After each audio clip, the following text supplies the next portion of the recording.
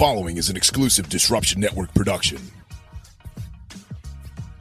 In the heart of East Utica lies Joey's at 307. That's 307 Mohawk Street. It's where the eclectic old school meets the new school cuisine. Dine in and enjoy some amazing seafood dishes, classic Utica Italian dishes, a revolving dinner menu, and even offering catering. Call them at 315-864-3527. Joey's at 307. You're going to love it. Support for this podcast is brought to you by BallWash.com. Stay protected from odors. In Itch, the essential must-have product to keep your crotch fresh. Feeling good and smelling great throughout the day and throughout your workouts. Remember, guys, the fun doesn't have to stop in the shower. Get the funk off your junk. Use the promo code MEMBERSONLY and get 15% off all your sales. Use promo code MEMBERSONLY for 15% off. Again, that's ballwash.com. Members only for promo code for 15% off.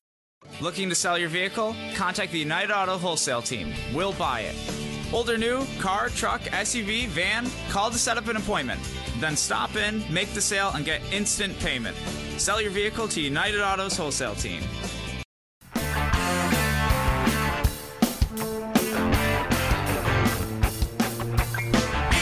Radio, Disruption Networks.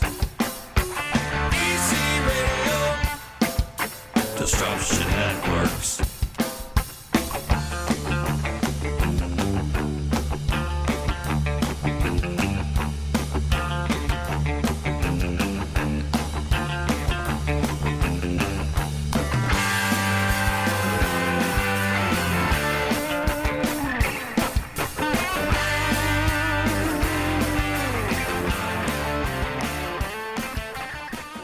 Local Music Mondays in full effect. People, how you doing? You can follow along on all Disruption Network social media platforms. We're live on Twitter.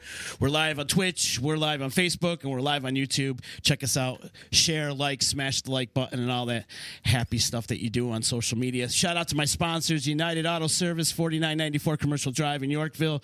Stop by their showroom and see why it's easy to do business with United. Shout out to EJA Moving Services, the professional movers. When you're ready to move and relocate, hit up Eddie and his staff at 315-335-0516, ejamoving.com. Thank you to Joey's at 307. Make reservations right now. They're doing lunch. They're doing great dinner specials. Give them a call, 315-864-3527. Thank you to Billy the Liquor Guy. Check out his book on Amazon or wherever you get books. It's called Under Too Long. It's an amazing story. Also, thank you to Utica Coffee. They're keeping us jacked up today. I'm drinking Half Moon Coffee, and I think it's fantastic. Absolutely fantastic. Thank you to Saranac. Thank you to Dave Longaretta, my attorney. If you need some legal advice, give him a call today at 315-735-6162. And thank you to Ballsy, ballwatch.com. Use promo code members only. Keep the funk off your junk. That's right. So we have started off. First of all, I'd like to give a little shout out to everybody that reached out to me this past week. My father unfortunately passed away, and everybody reached out. It's been overwhelming with the support. My phone has not stopped ringing in a week, and thank you to everybody. It just goes to show that you don't need to have blood in your veins to know that you're family. So thank you to everybody out there for reaching out. 2022 is off to a horrible start. We've lost some legends, and today we're going to pay tribute to Tim Gillis, and I have a couple guests in the studio with me today. Mr. Bob Acquaviva, good to see you, Bob. You too, Z. Thank you for coming down. Yep. Carl Goodhines in the house. Hi, Carl. And Jeff Adderman, my old friend from Big Blue North. It's good to see you guys. And Carl and Justin over here, you could find them in a local band called Showtime. And never heard of them. You never heard of them? They play out much? Carl, are you sick of Justin at this point? It's just like HBO, just the next channel over. So, unfortunately, we've lost a few legends this year, man, already. It's not even a month in with the loss of Sal Alberico and, of course, our good friend Tim Gillis. And, Bob, I want to start with you and talk about the first time you met Tim Gillis.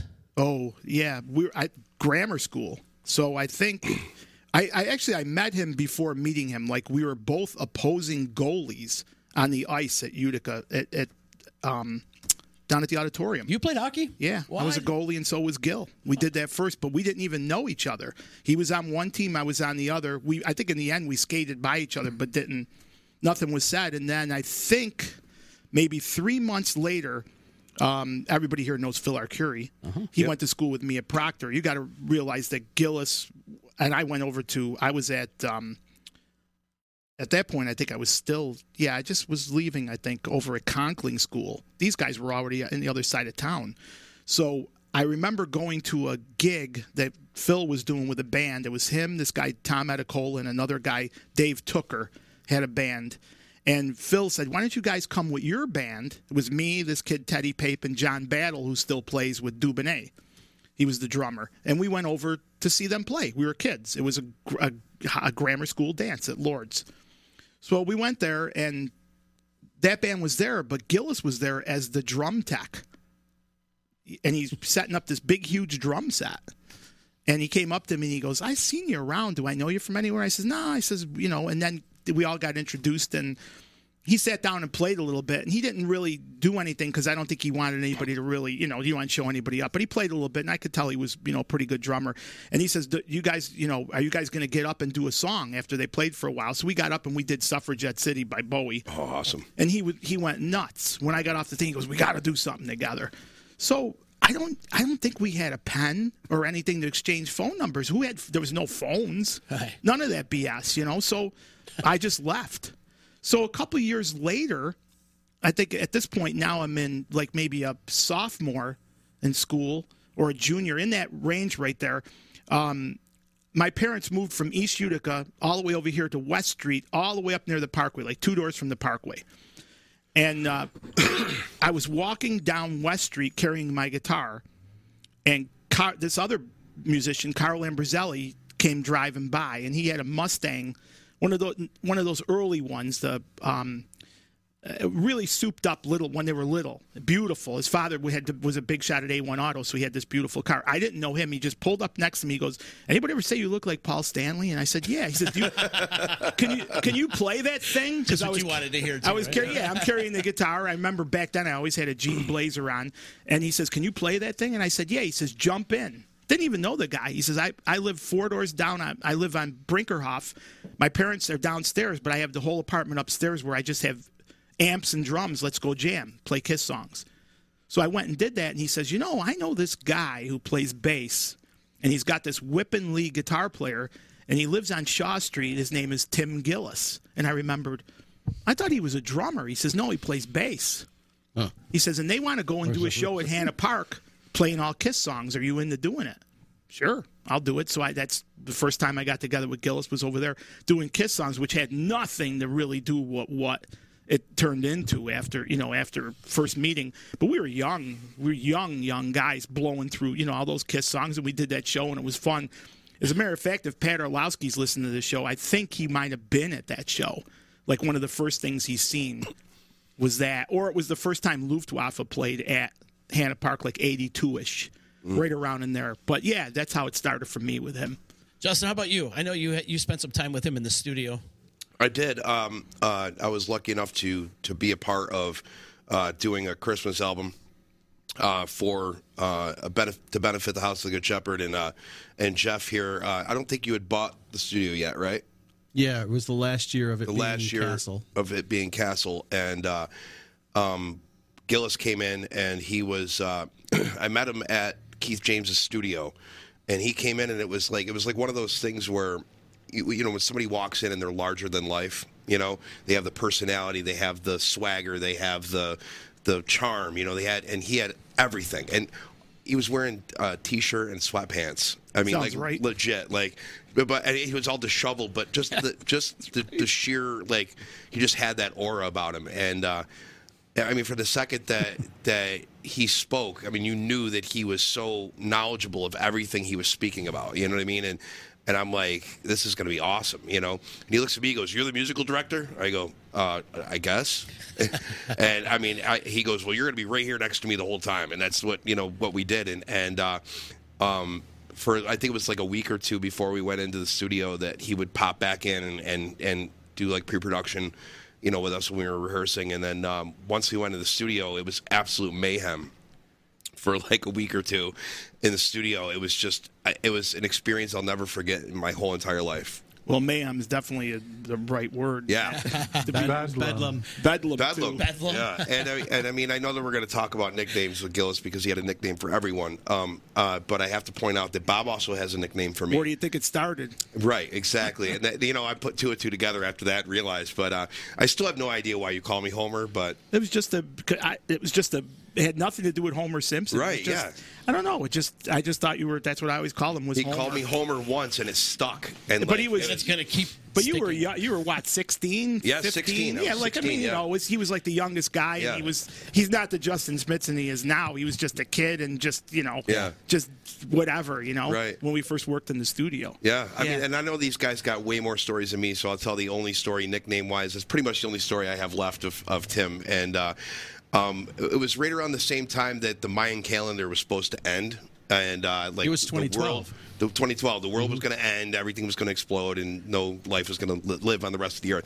And so I had to do vocal scratch tracks to keep everybody in order of how the songs were going to do. So I went in and I was singing songs that other people were singing that were way higher than I had to sing, and my voice cracked on one, and it happened to stick. And every time that we were sitting down and somebody would play a part on that, and that crack would come up, I would go, oh.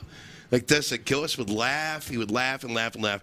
And finally, like after doing it like 45 times, he's like, you act like the world's going to end because you cracked on that stupid, vocal scratch track. And I'm like, well, for me, I got to fucking listen to it every 5 seconds, And he's like, that's it. He goes, it's going to end just like the calendar, so you're the Mayan priest from now on. And still to this day, Jeff over there, he calls me priest. That's what is, so you that gotta, stuck too. You got to figure he could have recut that in 2 seconds. Don't you think he left it on there for a reason? Oh, perfectly. I mean, that was Gillis. Oh, yeah. He would be the first one to leave that. I mean, I learned so much about being witty from him. And just in that short time that I spent with him. Even though I only spent a short time with him because of how young I am, I'm sure if I grew up when you guys did, I probably would have been in with all that. But the short time that I had with him, he stuck. I thought about him often. Him and Neen, and once they moved to Tasmania, it was a sad time for all of us. I think because he was gone for so long, you know what I mean? And then he popped back into our lives for such a short period of time, and then he was gone again, you know what I mean? So it's like, for me, it's like I finally got to see him and to know him, like, and see the man that everybody had all the stories about, and then he was gone again. And so, like, I was sad about that, happy for them, but sad about that, and, so that's my story. Carl knows him. He's known him the longest. Carl's yeah. done stuff with him when he was a kid. Yeah, Carl, because just before we went on air, you were telling a couple stories about being in his parents' house and whatnot. Tell a couple of those.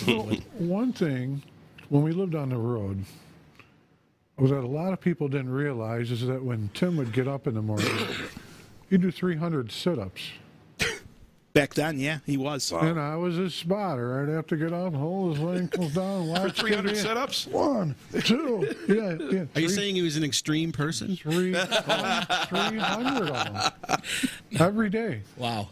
Yeah, every day. That was during when he was really in good shape, really in working high school, his frame carried a lot of weight back then. He was over 300. As a matter of fact, it's unfair to say people used to call him Meatloaf. Yeah.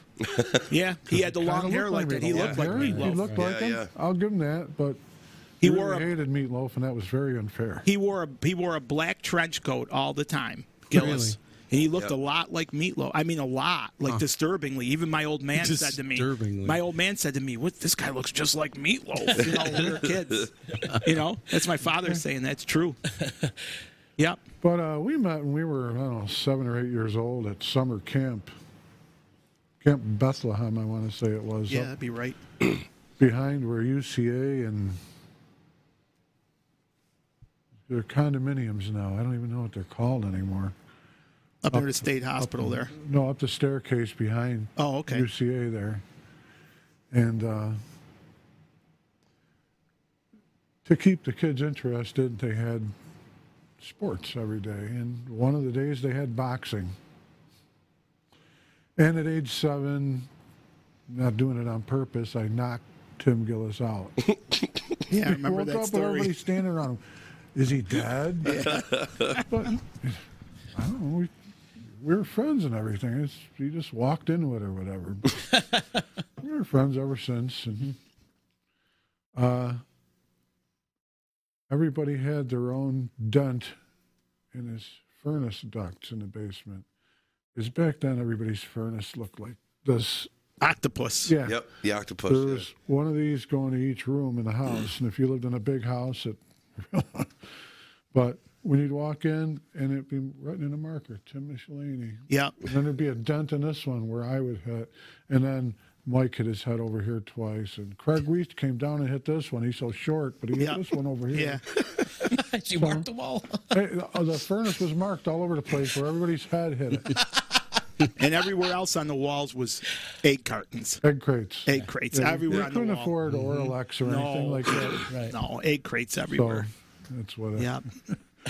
It was a think tank, his place. It was really, it was a real musical time, you know, like at 14, 15 years old, you walk in there and these guys are playing Gentle Giant. Yeah. You know, when People I was. would sit in the street Yeah. outside the house on the curb. Yeah. Sit there and talk, and they'd be listening to us. But then on the We'd other go outside hand, and like, you could go by there and hear Speedy's Coming by the Scorpions, and then you just see smoke bellowing out of his cellar. Because he, as a matter of fact, fog machine. Slade Goldstein, who lived across the street, remember when he did those flash pods down? He almost burned the whole house down. Yeah. And it would be a guy named Slade Goldstein. Yeah, Slade Yeah, Goldstein, exactly. right across the street. That was Not Spinal Tap at him all. and Gillis No. were good buddies. He was a nice guy. As a matter of fact, I think on some of the things that were written online, Slade came on and was telling that story again. But I remember that when it happened. I mean, it was really, you know, there was a whole, like I was saying, there was like maybe 10 of us that would go there and play, you know, in various, you know, different little like group things, and you know who could play, who was better at what would play, and you know, I'm in all the rock stuff. Mike Robinson is playing all the progressive stuff. Sometimes I would play that stuff if I could play it. I was probably the worst player there. I mean, I'm not ashamed to say it because I didn't know what they knew. Yeah, sure. You know, they were giving me Henry Cow records at 450. I didn't even know what the hell, you know, gong. Gil, did you ever hear a gong? No, I never even know. You know, and they'd Gillis would bring me upstairs and show me the album cover, put the record on, pick the songs he thinks I would like, and then, you know, take these home, listen to them. When you come back, we're going to play. I'd sit there with that stuff and go, you got to remember, there was no internet. You couldn't go on there and find on YouTube how to play it. I'd sit there and go, are you kidding me? And then when I get there, he goes, did you have any luck with that one song? He says, Gil, I can't even figure out the first chord. He goes, well, it's in an obscure tuning. It's in drop, it's whatever. It wasn't even drop. It was like an E minor. Yeah. He What, said, you didn't study Mendelssohn? What, you would have needed to know to go to E minor Right. tuning, you know. But after that, you had that part of that thing would come into your vocabulary. Mm-hmm. So, but he was a pretty big catalyst for that because they never had a TV at that house. They did not grow up with a TV. So in their main room, their living room, was a huge piano. And I remember going up there and Gillis playing. He'd play some stuff that he wrote, and then he would go. He knew I liked Blue Oyster Cult. He would immediately play astronomy. You know, it was great. He would play all the astronomy stuff, and I would walk out of there like marveled because I never seen anybody do that. Yeah. So that's, you know, that was the start with him. And then there was years where I didn't do anything with him. I was doing other things, and then Luftwaffe, and that was, you know, really something. Yeah. You guys, nobody except Carl. Carl wasn't even around. I don't think Carl even seen Luftwaffe live, did you? No, there was one time that I came home and I had a chance. I couldn't get near the place. Yeah. Yeah, it was Parking ridiculous. or get near the front door to get in. It was crazy. You know, I'm when so glad that there's still video of. Well, Luftwaffe, that's you know what I mean? the last reunion. So that was almost 10 years after it really happened. Okay. Okay. It was different when it first started. It was way more out of control. It wasn't. That was like a very tame version of it. We were all older, and you know, we got together, I think, and rehearsed for 3 hours to do that show. Oh, wow. It was what fun. year did Luftwaffe start? Luftwaffe was I called Paul yesterday because I said, Paul, you know I'm terrible with dates, and he started laughing. He goes, I said, you're younger, you should remember, and he just laughed. He goes, he says, I think we started rehearsing in '81, and the first show was in '82. Wow. So I remember going to Gillis's practice room. I was upstairs in a different practice room. We were in the White Tower building. Yeah. And I went to Gillis's practice room because we were friends, and he was down there playing, and we were both in between projects. And I said to him, you know, we should start a band. I got an idea. let's do like a metal band. And he liked heavy stuff, but that wasn't his bag. He was a whipping progressive drummer. Yeah. But he was into it. He goes, yeah, let's do it. I says, well, I know this young guy who plays bass. He'd be perfect. Well, bring him over. So I called him, and he came right down. As a matter of fact, I remember I had to walk down the street to the telephone booth to make the phone call. What's a telephone booth? Yeah, right. there was a telephone booth. We were right there on that square, so there was a booth there. Actually, it was, I think, just the phone on the stick. And I called him, and he came right down because he was excited. He was younger than us. So at that point, Paul was probably 17, and me and Gil were 20. So he came down, and we had a little meeting, and we talked about what we were going to do. And he says, well, we need a really great singer. And all these names came up because there was local guys that were good singers. And I was like, nah. I says, there's this guy. He played in this band just a few, maybe 6 months earlier with us. He only sang one song. He sang 2 Tickets to Paradise, but he sang the shit out of it. And I would hear him just singing, but he was a rhythm guitar player. I said, that's going to be a stretch. I said, but I think we should get Slife in the band. Now, Gillis didn't know who he was, and Paul said to me, really? I said, yeah. He says, well, he's a guitar player. He says, no, I'm telling you, this guy can sing. So we got him down there, and we said, here's the 3 songs you need to learn. You need to learn Temples of Syrinx by Rush to sing that, which is ridiculous. Ziggy Stardust. We went the whole gamut, and then Black Dog by Zeppelin. So if you could sing these 3 songs, you're in. And other people came and tried out, and I don't want to bring up their names, but other people came paled, were nothing. He came in, this kid, and he blew the place apart. But he never played without a guitar, sang without a guitar in his hands. He was very nervous, and he was young also, 18. So me and Gillis would sit this guy down every night and browbeat the crap out of him. We'd sit him in a chair, and we would just pound him. You have to be the heaviest singer ever. You're going to you're going to do this. You're going to do that. I mean, we literally would do this. We'd even do it at shows. Because if you knew Slife, and you know him, you've worked with him, he's a very timid kind of guy, but when he's on stage, he's not. Yeah. So after that came together and we started rehearsing a little bit, we needed a name. So I had 3 names picked out. And when I came down and said the first name to Gillis, he just looked at me and went, no. What was it? Do you remember? I said, we should call the band Mein Kampf. And he goes, Mein Kampf? He goes, wait, we're going to call it Hitler's, because people that don't know, that was Hitler's book. I go, but it means my struggle. I said, it's perfect for it because we did German-style metal stuff. Yeah. No, he goes, my parents will kill me. They'll kill me. So I says, what about if we called the band Bert and Ernie and we had them dressed with switchblades and leather coats? I said, it's funny, but it's cool. Right. He kind of liked that. Then I said, I got one other thing. Like that. I got one other name. I said, Luftwaffe. And the other 2 guys, Slife was all on it. Yeah, it's a great idea, Bob. And I said, it means air power and it's still in existence. I says, but never swastikas on stage. I says, never, none of that, which we never, ever even went near. And Gillis, he says, I'm not going to tell my parents about it for a while. He says, let's get out and get playing. Yeah. And that's how that name came about. But then we got somebody to write it in that German, that fractal writing with the F's look like daggers. Yeah. Yep. And it was just perfect. It just happened to be perfect. And because it was just a little bit off center, I think people were attracted to want to come and see it. Yeah. But we also, I mean, if the people that are out there that actually seen that band, you'd never forget seeing that band. I mean, we were the first band ever to have a chainsaw on stage, and he used a real live chainsaw on stage. I mean, what were you cutting up? Oh well, if it was Christmas tree. If it was Christmas, it'd be a Christmas tree. If it was Thanksgiving, it'd be turkeys. Butterballs. There's freaking flesh flying all over the place. So of course, when it was Halloween, what do you think got cut up? Pumpkins. Yeah. So pumpkins would go. But when there wasn't a holiday, we always had a dummy cabinet on stage that he could saw. Nice. And we'd repaint it for the next show or get it just looking just so good. But our slogan was like a 20-pound sledge in the face. Yeah. So we had 2 20-pound sledgehammers painted gold on each side of the drum kit, and he would wing those things around like a lunatic. I mean, like absolute insanity. And then every night I would hit him over the head with a bottle. And he'd go down. I'd hit him. We had breakaway bottles, but they look so good. Yeah. When I would hit him with those things, and he was so convincing, and they would blow up, and the stuff would come out of him, and he'd go down like a ton of bricks, and the lights would go down, and the set would end. And then people in the audience would be like, "What the hell just happened?" Yeah, but our biggest coup was, we also used to dress as nuns, too. We would play a whole set, and we would call the nun metal set. Everybody in nuns' outfits, including the crew. But our biggest thing was we used to have 2 Bestic air cannons on stage. And we didn't put confetti in. we would put miniature marshmallows and ketchup in them. So they'd be firing miniature marshmallows and ketchup in the ice. And some nights they would put wings in there and blue cheese and fire them into the ice. I mean, you have no idea what went on with those. Who was tasked on the crew of cleaning the air guns after the wings were I think launched? Peppy and Skippy there, Yeah, Skippy. the gimps there. Skippy Yeah, the lighting gimps. That's a whole other story. Wait, of course the crew was called Peppy and Skippy. Yeah. Well, that was. Yeah, but still though, I mean, like, come on, this is great. We did a show at Hannah Park, and these two young kids walk up to me. One looks like a Skippy because he had that Skippy haircut. His name's Rich Wilgus. He's a great guy. He's all over Facebook. He's super intelligent, nice guy. And the other guy's name, Kevin Zale, was a blonde surfer-looking guy. He was good, both good-looking guys, big guys, but young, like 16. We want to be your lighting crew.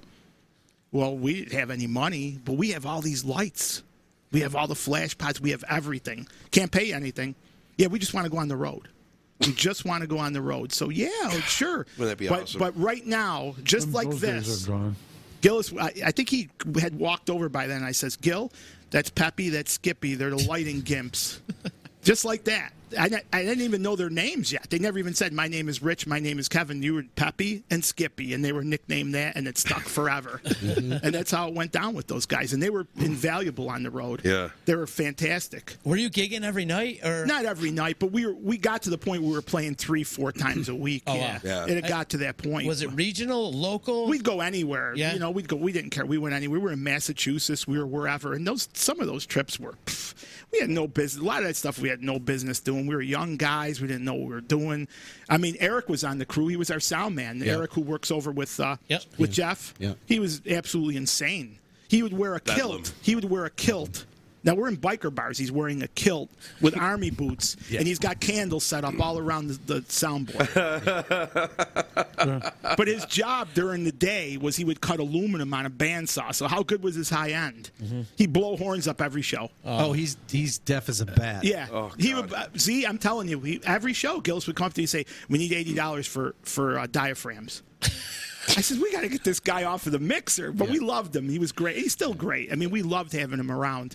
And then that's how Tom Waslick, who's gone now too, right? Tommy's gone. The Count, he's gone. Count. Yeah. Great, man. Well, he got the nickname The Count from Luftwaffe. He was another one approached me. He goes, I can come out and video. He's staring right at me with that crazy look. He was like 16 too, also maybe 15. I could come out with my video camera. He's got this big, huge video camera and shoot the band for free. He goes, I don't want to get paid, but I want to meet girls. I was like, yeah. I says, yeah, you definitely can do it. And my name is Tom Waslick. And I looked at him. I said, anybody ever tell you look like Grandpa from the Munsters? And he said, yeah, I think I do. I said, well, you're now the Count. Count Weaslick. He was Count Weaslick. Count That's what Weaslick. his nickname was. Count Weaslick. I love Tom. Yeah, I me feel too. so bad that he's gone. He was one of the greatest guys ever. What a kind soul. Relationship with him from that day all the way on, and he shot. All that footage is gone. I don't know what happened to it, but there maybe a few little things are left. But he shot all that, except for that one you see online floating around from Coleman's. He shot all that stuff. He was fantastic. He never charges a dime. Wow. We had more fun with him. I mean, so much fun with him. So that band was like just a really outrageous, and it hung in there for about 3 years. But Gillis left after 2, and he went on the road with Carl for a little while. And he was replaced by this kid named Carl Ambrzelli for just a little while. We did it for 1 more year, and then we went right into Mere Mortals. Okay. But that was pretty much the evolution. But me and Gillis were always really tight. When he moved to Jersey, somehow he got a studio open. I had my studio open here. He opened a studio, and then we kind of had like an interlocking business for a while where he would bring bands up because he didn't have a big live room and track at my place. And then, take the stuff back and mix at his place. And if he didn't have time, I would do his bands, and he would help me with my bands. And he had brought a console into my place. That was our trade thing, and I used it for a few years, and it was good. It was a good relationship. And he was behind some of the, legendary hardcore albums, Agnostic Front. And who are some of the bands, Jeff? Agnostic Front. Yeah, he did a lot of SOD, SOD. Circle Jerk, stuff Yeah, like that, DOA, right? a lot of Madball. He did a lot of stuff that I don't even know about, but in that. Anthrax was another one. Yeah, he did. He worked with Ian for a while, Scott Ian. And Got Ian from Anthrax, yeah. Oh, SOD, right. He even worked on Taking Back Sunday. Well, he One did. of the He records, did Taking Back Sunday, Thursday. Yeah, it was 2001. He did the 2 big records from both those bands that again, I wasn't. That wasn't my that was a certain genre of music that missed me. Yeah. But to the kids that I have talked to, that that to them is their it's their Abbey Road. Yeah, those records. A lot of that was tracked up here. They would come here and track because he didn't have a room. So at your place? And they would lodge right at my place. But we never told anybody who was. I remember when the guy from Overkill was in. The singer was producing a band there. I think the band was called Dirt Church or something, and there was always something. We were, I don't think people realize how busy we were. Very busy. Like every day there was a project going on, and I would have Gillis master everything that I did. That was, if I did something, I would give him the mastering work because he was just getting going, and it was good money. He had a whole mastering room at Big Blue Meanie for a while before, he had a big when he first started. This was early on. Yeah, when he first started, he had a mastering room, and then that turned into Studio B. He started Surgical Sound out of that was in Hackensack. As a because the studio. So what he did was, from what I've understood, built the studio out of his house in Hackensack with what he could throw together. And back in that time, this would have been mid '80s. It was certainly a lot harder to throw together a studio in your house than it is now. This is all no computer, no. So, and if you didn't have a lot of money, it was tough. Tape machines were still the way you went.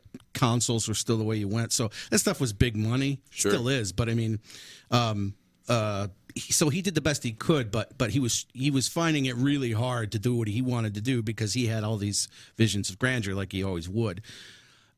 So he started to realize that mastering was something that he was good at.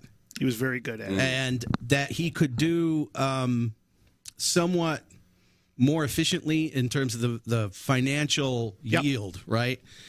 He could master records and you didn't have to have the band in the track and do all the stuff, right? So he got really into that and spun off this thing called Surgical Sound, which was the mastering arm of his Big Blue Meanie thing out of his house. And he started to just do mastering more than anything. As it turns out, he later confided to me that he hated it, hated mastering, and it almost drove him to the point of quitting music altogether. Wow, drove him insane. But he made a lot of money doing it, and he was good at it. He was good at it, and he knew he was good at it. He was good at it, but he didn't. He disliked it. Which was, I'm sure, kind of weird. Nobody wants to. Well, now we're kind of a little bit more akin to sitting in a room and looking at a screen. Yeah. Back then, that wasn't because when he was mastering, he was looking at a screen at that point. There was mastering tools. Yes. I mean, Pro Tools, when it started, was just 2 tracks. Mm-hmm. Right. That's how it started. So he was looking at a screen, and we would rather be in the room working with the band. I mean, that's where all the P.T. Barnum comes in, for us. Sure. Right. That's what we were all about. Me and him were super about that aspect of it, getting the bands ramped up to get the performance out of them. It was much more than just being able to be an engineer. There's that whole other circus that people expected. We both were cut from the same cloth when it came to that. That's why we worked so well together on certain projects. We were good together because we were both into that. We both knew, that there had to be a certain vibe in the studio. So, we had no problem as soon as the band come in nicknaming people. As soon as you met them, you nicknamed them. A lot of times when you're doing those projects, sometimes the guys aren't good enough to pull the project off. Other people have to be inserted in their seat, so that was a whole other, psychological, and you'd want to do that without offending people. I mean, so we got really pretty damn good at that. And then, you cut a larger-than-life personality. Gillis was a big guy. Yeah. I wasn't, but I would wield things. People would come in, I'd be wielding a pool cue or I did a whole album wearing a luchador mask. They never even seen my face. Did the whole album like that. Yeah, because it was just, but it worked great. It was the vibe. They ended up calling the record Got Beat Up, and they had a luchador on the front. Yeah, I mean, it was just one of those records that, but that's what, and he would do the same thing, right? He was bombastic as same way. We were really over the top. I think he subscribed to that notion that I do too. What Bob's speaking of, which was that he wanted to set the tone in a way that was, he wanted it to be fun. Yeah. But he wanted it was deadly serious at all times. We were, we got to go. We're not fucking around. Yeah. I got other shit to do. If you guys aren't in here to do what you're supposed to do, then, go somewhere else. Yeah. He didn't give a fuck. But at the same time, he gave a fuck more than anybody else on the planet. It was that weird, you had to get through that layer. But then when you got through that layer with him, he would have done anything. He'd have given you the skin off of his bones to make something happen for you. But you had to endure a certain amount of hazing, if you will. And torture would be another word. Yeah, torture. Yeah, and that was his way of seeing, like, kind of what you were made of. He always had a thing about of it being like a pirate ship. That's how he viewed the whole thing. And we're on sailing the high seas, and we got a certain amount of provisions on board. And we don't really know where we're going, and there might be some sea monsters and some bad weather, and there might be a hole in the boat, and this guy over here might be sick with rickets, and shit's gonna happen, and we got to deal with it because we're out here, and we're all gonna sink. Does it from the captain down? Yeah, everybody's gonna sink if something goes wrong. So we all got to get all hands on deck, right? Right. And that's how he was. So he treated everyone the same. He was not a guy who would play favorites to anyone, and so and that would the flip side of that was the beatings, right? And I love the saying I love the most twisted, funny saying: the beatings will continue until morale improves. I just think that's the greatest fucking saying in the world when you start to think about it. Right. The beatings will continue until morale. That's how he thought. And when once you subscribe to that, you bought into it. Sure. You know what I'm saying? All of a sudden you understood the psychology of where he was coming from, and it was all psychology. He was trying to extricate things from people, and he used humor and wit and a certain amount of stern destruction, sort of fatherly, don't fuck around with me because I'm not, ultimately, you see me playing around here, I'm doing 100 million things for you right now that you don't even know about. For your benefit. So why don't you, in later days, put the phone down, pay attention, stuff like that. Mm-hmm. He was trying to always, I think, be a mentor to everybody whether it was a moment that you had with him or a lifetime that you guys spent with him. He was always trying to be an enigma in a way, Yeah. It was not that he had he had a healthy ego. You have to, you know what I mean. In this business, as a producer, especially, you have to believe in yourself. So, I don't think he was like. It wasn't like he was like he thought who he was. It wasn't any of that. But he just knew that, he knew how to do a certain thing a certain way. It wasn't for everyone. He was a polarizing guy. Some people didn't dig his vibe. Mm-hmm. I know that feeling. Right. Yeah. And that's and he was what it is. And he was just like, well, okay, go somewhere else. That's cool. Godspeed. Good luck to you. Sure. It's not like it wasn't then like it is now. Mm-hmm. You know what I mean? It was totally different. You think about guys entering your home, or in his case, your home, or entering your studio that you got your whole life into, and people get rowdy. There was a certain amount of, you had to show a certain amount of, gusto to make sure that things went. That's just that part of it, not even talking about, Jeff and I had things when we worked together. Mm-hmm. There were people in his band that were not, they didn't end up in his band, but were, without mentioning any names, that the guy came in and damaged something at my studio, and he ended up going down the stairs. But this is, I'm just using that as an example because it happens. It could happen at your place. It happened at Gillis's place. I know a million times it did. Yeah. Those are things that you had to endure when you were, because we always wanted people to have great records. Yeah. If our names were going to be on them, I used to have this conversation with him all the time. There was a band I was working with and I just couldn't mix it. I said, Gil, can you take it over and mix it? I just can't do it. How come you couldn't mix it? I had done 3 records with the band and I was just burnt out. I was like, dude, I can't do it. He was like, yeah, I'll do that. And he would send me projects to say, look, I can't work with this guy. He's a blah, blah, blah, blah. It just doesn't work. Uh-huh. And he'll work good with you, though. And he would come up and we'd make it work. It's just how things happen. It was just, when you know somebody's personality, you know what's going to work and what's not going to work. So, and people really seem to enjoy coming up to Utica and record. Well, he always called it the get out of Dodge. Yeah. And that's how he referred to to our place. So I met him. So the way I met him was through Bob. I knew of him. He was like the Yeti, in Utica. It was like, there's this guy who made it. He moved to New York. Yeah. And it was like this thing where if you looked real hard in the woods, you might see. And he was the same size as Bigfoot. Yeah, he was. Well, yeah, I didn't really mean it that way, but he probably left. Enormo, he would call himself. So, the legend of Enormo. So, I didn't never meet the guy at that point, but when I did a record with Bob in that band where he's talking about where they threw the guy downstairs, because Bob had produced it, and he said, I'm going to send it to my guy. I'm going to send it to Tim to master it. When he was doing Surgical pretty good. Yeah, he mastered your record, and he mastered the record. Good record. Good job on it. And excuse me. So that was the first interaction. I was like, oh, cool. So Tim's going to master this. That's neat. Still, I had no intersection with the guy at all. Until many years later, many, and basically around well, let me digress. So I started transitioning, as they say, from being a performer to starting to enter Bob's world. The engineering thing. As it worked out, my musical career was not that great.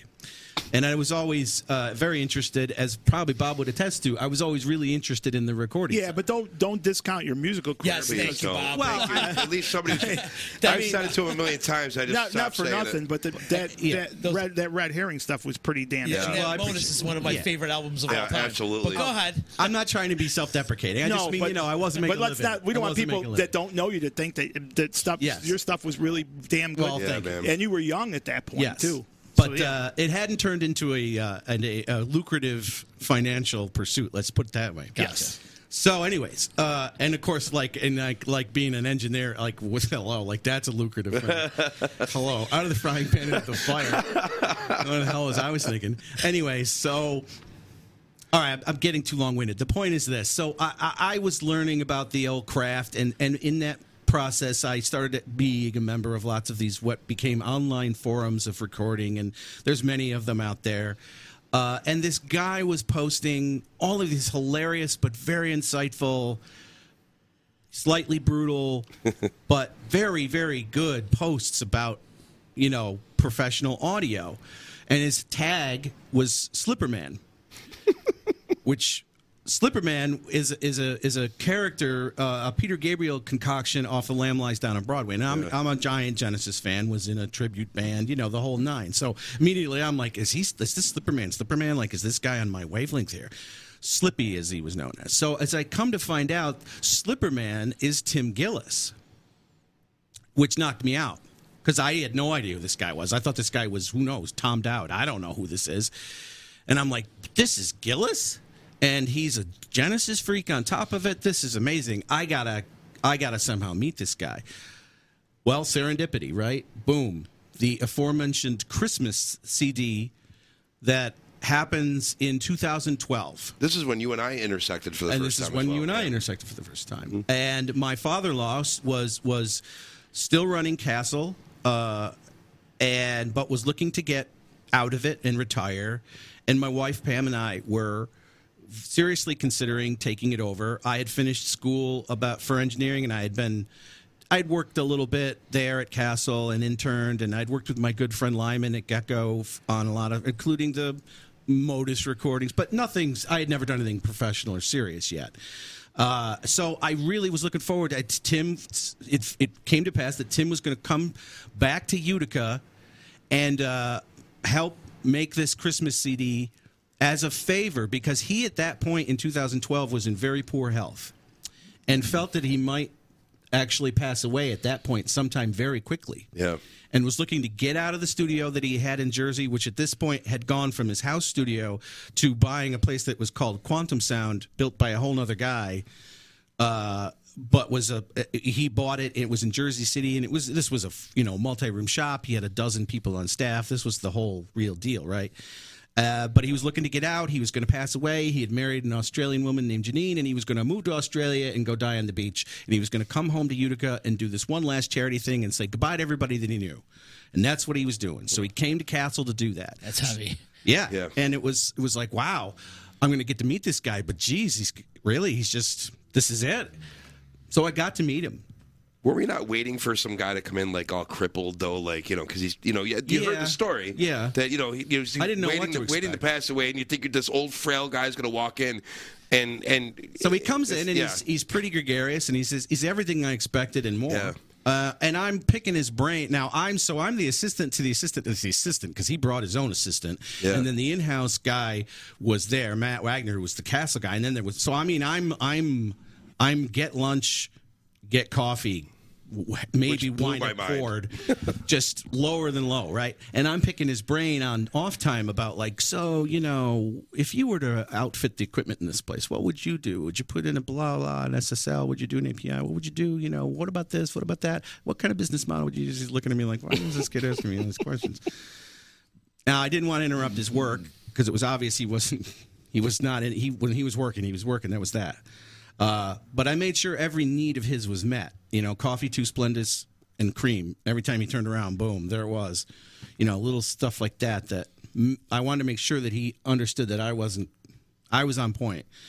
And so, anyways, the session ends. It was about a week or not even, and then he's leaving, and I get him in one of the ISO locks and close the door, and he's got his coat on, and I said, listen, man, it's been great. It was really such an honor to see somebody like you work. Here's the deal. And I told him basically, I think in about a year, maybe give or take, my wife and I are going to be running this place. And he looks at me like, weren't you just, emptying the garbage? He kind of just did one of the, he would just kind of go, okay, bud, geez. And I said, I'd love to chat with you. And he goes, boy, I'm trying to get out of this stuff now. Gosh, tell you what, So we exchanged contact info. And the next thing I know, he and Need come up and stay with us at our house. And we get to know each other. He does that a few times. We start talking constantly. And then before I know it, he comes up and says, well, here's what I think in typical Tim style. So I think you should be affiliated with my shop. I think you should be a sister studio. Nothing financial, nothing legal, but you have access to all my resources, all my people. We share work. We share working procedures. We're going to have mirrored technologies. You're going to have to learn my way of doing things so that we can work together. So I can send people up to you. You can send work down to me. And you can have access to everything I've got here, all my staff, everything. And I can introduce you to a whole bunch of people and send you clients. And what do you think? And I was like, well, it's a no-brainer. Are you kidding me? Right. I mean, I was just thinking I was going to get some advice on what console to buy. You know what I mean? I had no idea. He goes, we should call it something, though. And I was like, well, yeah. And I had some ideas of my own of what I wanted to call it. But he said, I don't know. It's got to have the name in it so people understand that it's connected, like Air Studios or Cherokee or whatever, Larrabee or what other things. I was like, okay, fine. So he's like, Big Blue Utica, Big Blue North. And it's Bing. Okay, let's do that. So he was BBM. We were BBN. And that was that. And so I then I went down and lived in Jersey City right behind the studio and worked there for 8 months and got my ass beat. I was just one of an intern. It wasn't like, oh, here's the owner. No, that place was mayhem. Fuck you. I was whatever had Did to you go happen. down there, Justin? You were down there? No, I never went down there. Oh, that place was... I would have loved to. So that's where I learned. Now school is great, but that's where I learned how to make a record. And to Tim's point, it was Bob's point. Bob's point. It was a lot of learning about. It wasn't about learning how to twist an EQ or something. Mm-hmm. It was learning how to run a session, learning how to deal with people, learning how to deal with clients, learning how to be a producer, learning how to handle all that stuff, and then meeting Eric. And then when we opened up our shop, he came up and hooked us up with our console. And then when my wife got sick, he had then sold his place, and it's a restaurant now. Hilariously. Is it really? Yeah, it's a hipster restaurant. It's But they kept all the Big Blue stuff. It's so bizarre. That's weird. Yeah, it would work, I think. Then it was a good location for a So restaurant. nobody knows what the hell it's going. They got the Big Blue potato did you ever guy go there? But on the door in this like hipster club It was with on like a the corner. it's so It was bizarre. it was a good location for. Yeah, well, that's why the restaurant guys wanted it because Yeah. that place is all gentrified now. Sure. It used to be Little Havana. Yeah. And now it's now it's $1 million per square foot or whatever. Sure. Wow. But he moved up here for a damn near 3 years between 2014 and 2017 because he sold his place and was going to move to Australia. Well, you can't just move to Australia. It ain't that easy. They don't want you. Takes you about 2 years just to get your dogs. His over there. dogs were 2 years of it. That's what kept him here. Yeah. Yeah. And so my wife was in the hospital sick, and he was there with me the whole time. Got me through. We just opened, and he sat with me every day and got me through everything. And he and I and Eric wired the whole place. And he's the one who said you got to have a residence. It's got to be residential. Like Bob's, he's like you got to have a get out of Dodge place. People come from the city and they want to get out of the rat race or whatever. So, honestly, I didn't know him the way these guys knew him. I mean, I'm only 50 and I was 10 years behind. Yeah, but you I never had got him. to see You them. were more around him near the end. I was around him near the end. more than we were. Right. And then when he moved to Tasmania, obviously, if he still came home every year, sometimes twice. He was insane. Well, he had his father pass Yeah, away. his father passed. His mom's He'd come home elderly. for a holiday. See his mom, sure. It's a 26-hour flight. Oof. Yeah, I mean, that was one thing I never really was too cool about because he kind of like it would always be in my mind like we could like when he was in Jersey I could go there or he could come and see me without a lot of thought, but when he moved that far away it was like, well, that's it. I mean, like, It's the South I'm Pole, never basically. going there to visit. No. I mean, I could never do it that long of a. Furthest I ever went was Heathrow, from L.A. to Heathrow, and that was 14 hours. There's no way. Plus the 14-hour time change. Right, I mean, there was just no way. But it was. There was they're a day ahead plus They're a day 14. ahead. It's all water underneath you, too. Yeah, It's right, all water. right. Yeah, exactly. And you think to yourself, I thought to myself all the time, well, we were close, and we still would, we'd have phone conversations. Not as, as you get older, things, you're busy, you don't have as much going on. But it was really disappointing to me to have him that far away. I understood why he was there, but it was always like I would think to myself, he kind of exiled himself, like we didn't have access to him, which was bad because we still played, like a lot of people don't know, but we still played music. Like I would write stuff and he would play on it and send it to me. I mean, we still were doing that. Like I have a whole album that he played drums on of stuff that I wrote that I now probably will go back and start working on again. Oh, cool. But I think it's the only album that's out there right now that he played on that never got finished. It's whipping too. It's great stuff. Yeah. And but that part was always still there. Like we could just make that communication. And if I sent him stuff, he'd say, "Yeah, Bob. Either he hated it or he loved it, or he hated it." And he usually liked it all. And I'll get drum tracks together for it. Yeah. But that's the stuff that when you go that far away, that really gets tough to. But I'm not saying it was a bad thing because I understand why he did it for his health reasons, and plus. He was ready to retire. I mean, the way I looked at it when he was doing Big Blue, I think it was a fantastic thing, but I think it was a really huge undertaking, and really took. To be honest with it you, really took a toll on him. It beat the shit out of him. It is what ultimately led to him. Yeah, to right. Him dying, It right. killed him. And I would have talks with him. That was me and him. Our relationship was. We never had a fist fight. We had little things where we would have fights, but those are people. But we could sit down and talk to each other about things that a lot of people couldn't, and we had so much in common. Like I could say to him, "Gil, you're nuts. You got this huge note you're paying every month, and I understand what you're trying to do. We all want to push that square rock up a hill and make it go." And I had immense respect for him doing that. But on the other hand, I didn't want to lose my friend because I seen he was really hurt, and it was a lot of work. Mm-hmm. It was a lot. I mean, you were there. Well, I think Tim those guys were working around the clock, and he was one of those guys. So as of recent times, he had laid back a little. Yes. Right. And I which is still working harder than any of us could ever. Well, dream of yes and no. At first, he had a stroke in 2017 down there. Yeah. Which certainly was a setback for him for a minute, definitely. But I don't want to interrupt you. But here, the guy is so driven and so how he was. The doctor said you're going to have problems with the left side of your brain. He learned to play drums left-handed. Yeah, well, that's what I mean. So to your point, yes, he was like, oh yeah, I'll show you. He could play drums as good as he could play left-handed, right-handed. He worked that out to be able to do that. Yeah. You know how hard that is to do after all those years? Carl, he was pissed because he couldn't play Carnival 9 any good anymore. Or whatever he was trying. They're like, it's like, Tim, you just had a stroke 8 months ago. Like, like relax a little. And to your, he would take the dogs for a walk out there, and he'd do like 25 miles now, every day. And this was the extreme nature of right. That was both. It was a double-edged sword. It was great, but even his doctors would say, like, this is awesome that you're bouncing back and you're really taking to rehabbing yourself, but you don't have to go that far. Right. And these poor dogs, Bandit and Pinky. I mean, they got like legs like this. Yeah. 25 miles.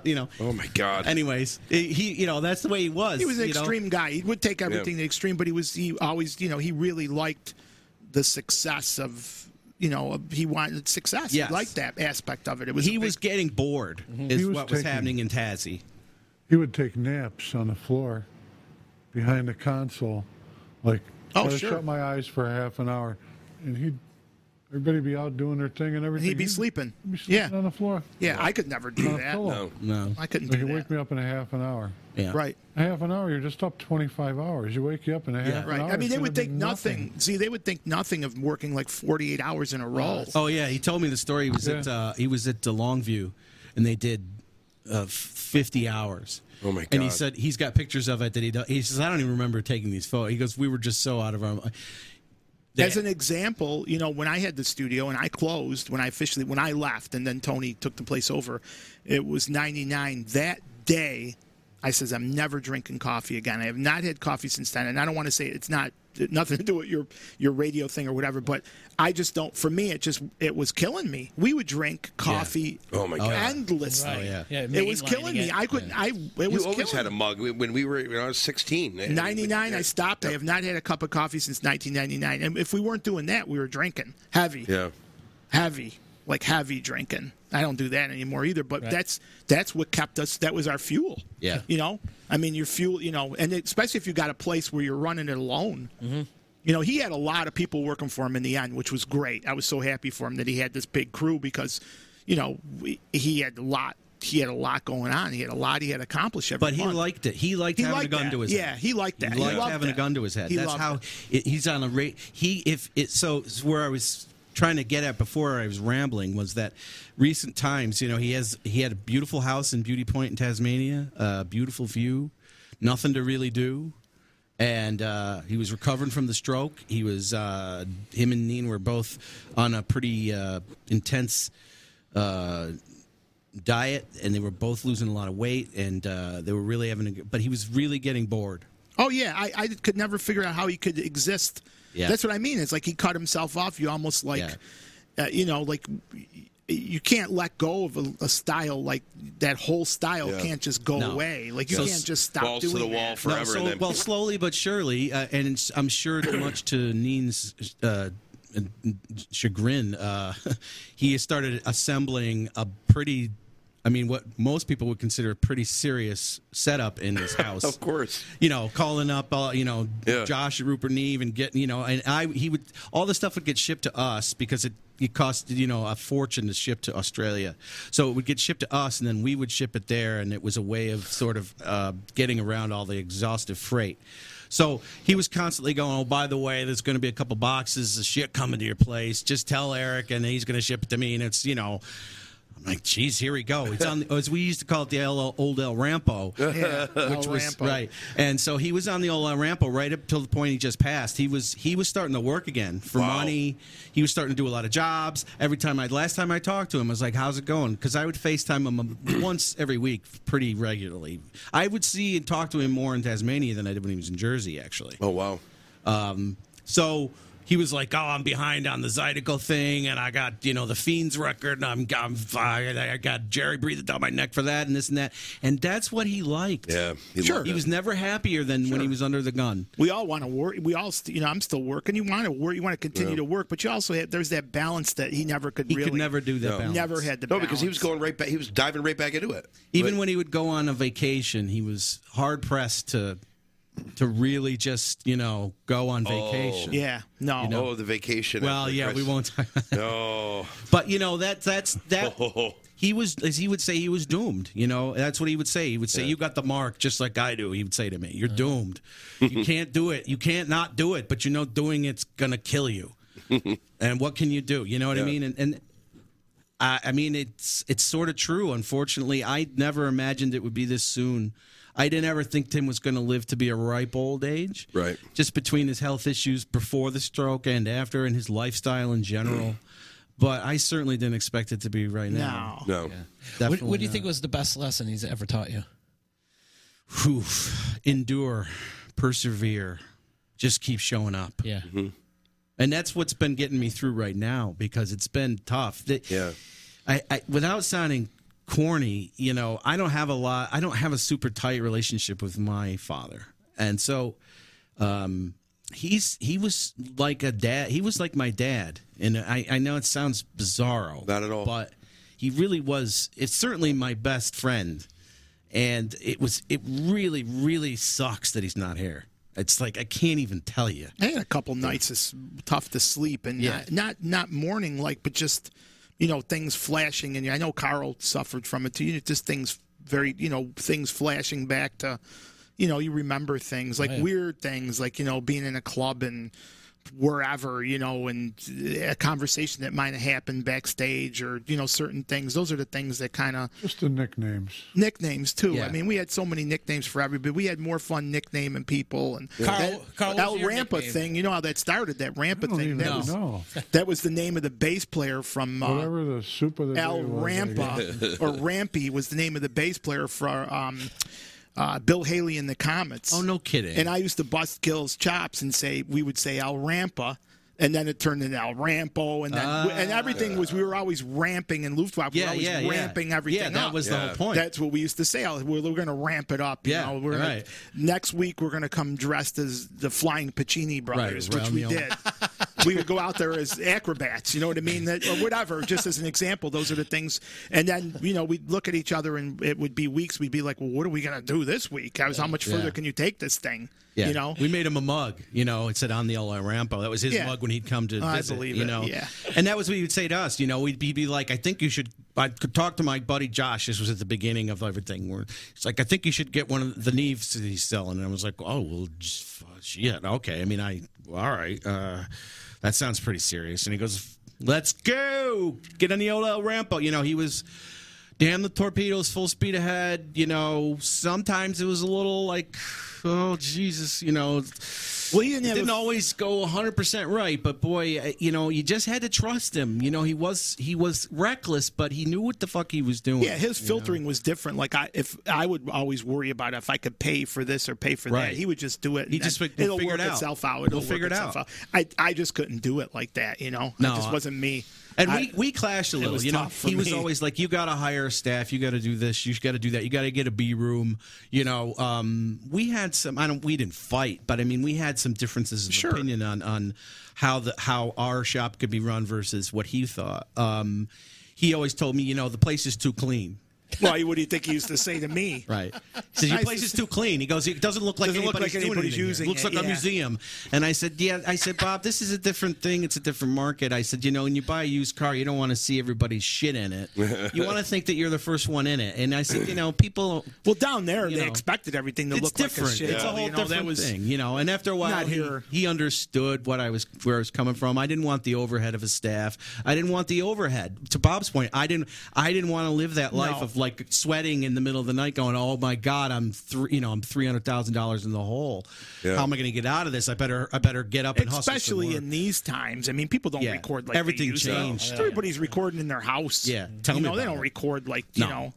I mean, our beginnings were you interned, like Jeff even did it. You went and interned, and I interned at 2 different places, and then I opened my place. But you didn't, and made countless things before I opened my place. But now people just get a gear, they throw it in a room, and they're let's go, and they charge people. Yeah. To me, that I'm baffled by that, how they can actually charge, or somebody gets a new piece of gear and they're using it on the session as soon as it comes in. Yeah. Well, I could never do that. Or what's even more There's sort no of way. baffling is the idea of the musicians themselves doing it. Right. I just coming out of a situation, I don't want to talk about it, but a situation that I was in, I would always tell the band, why do you want to have a studio in your house? For what? Be musicians, write songs.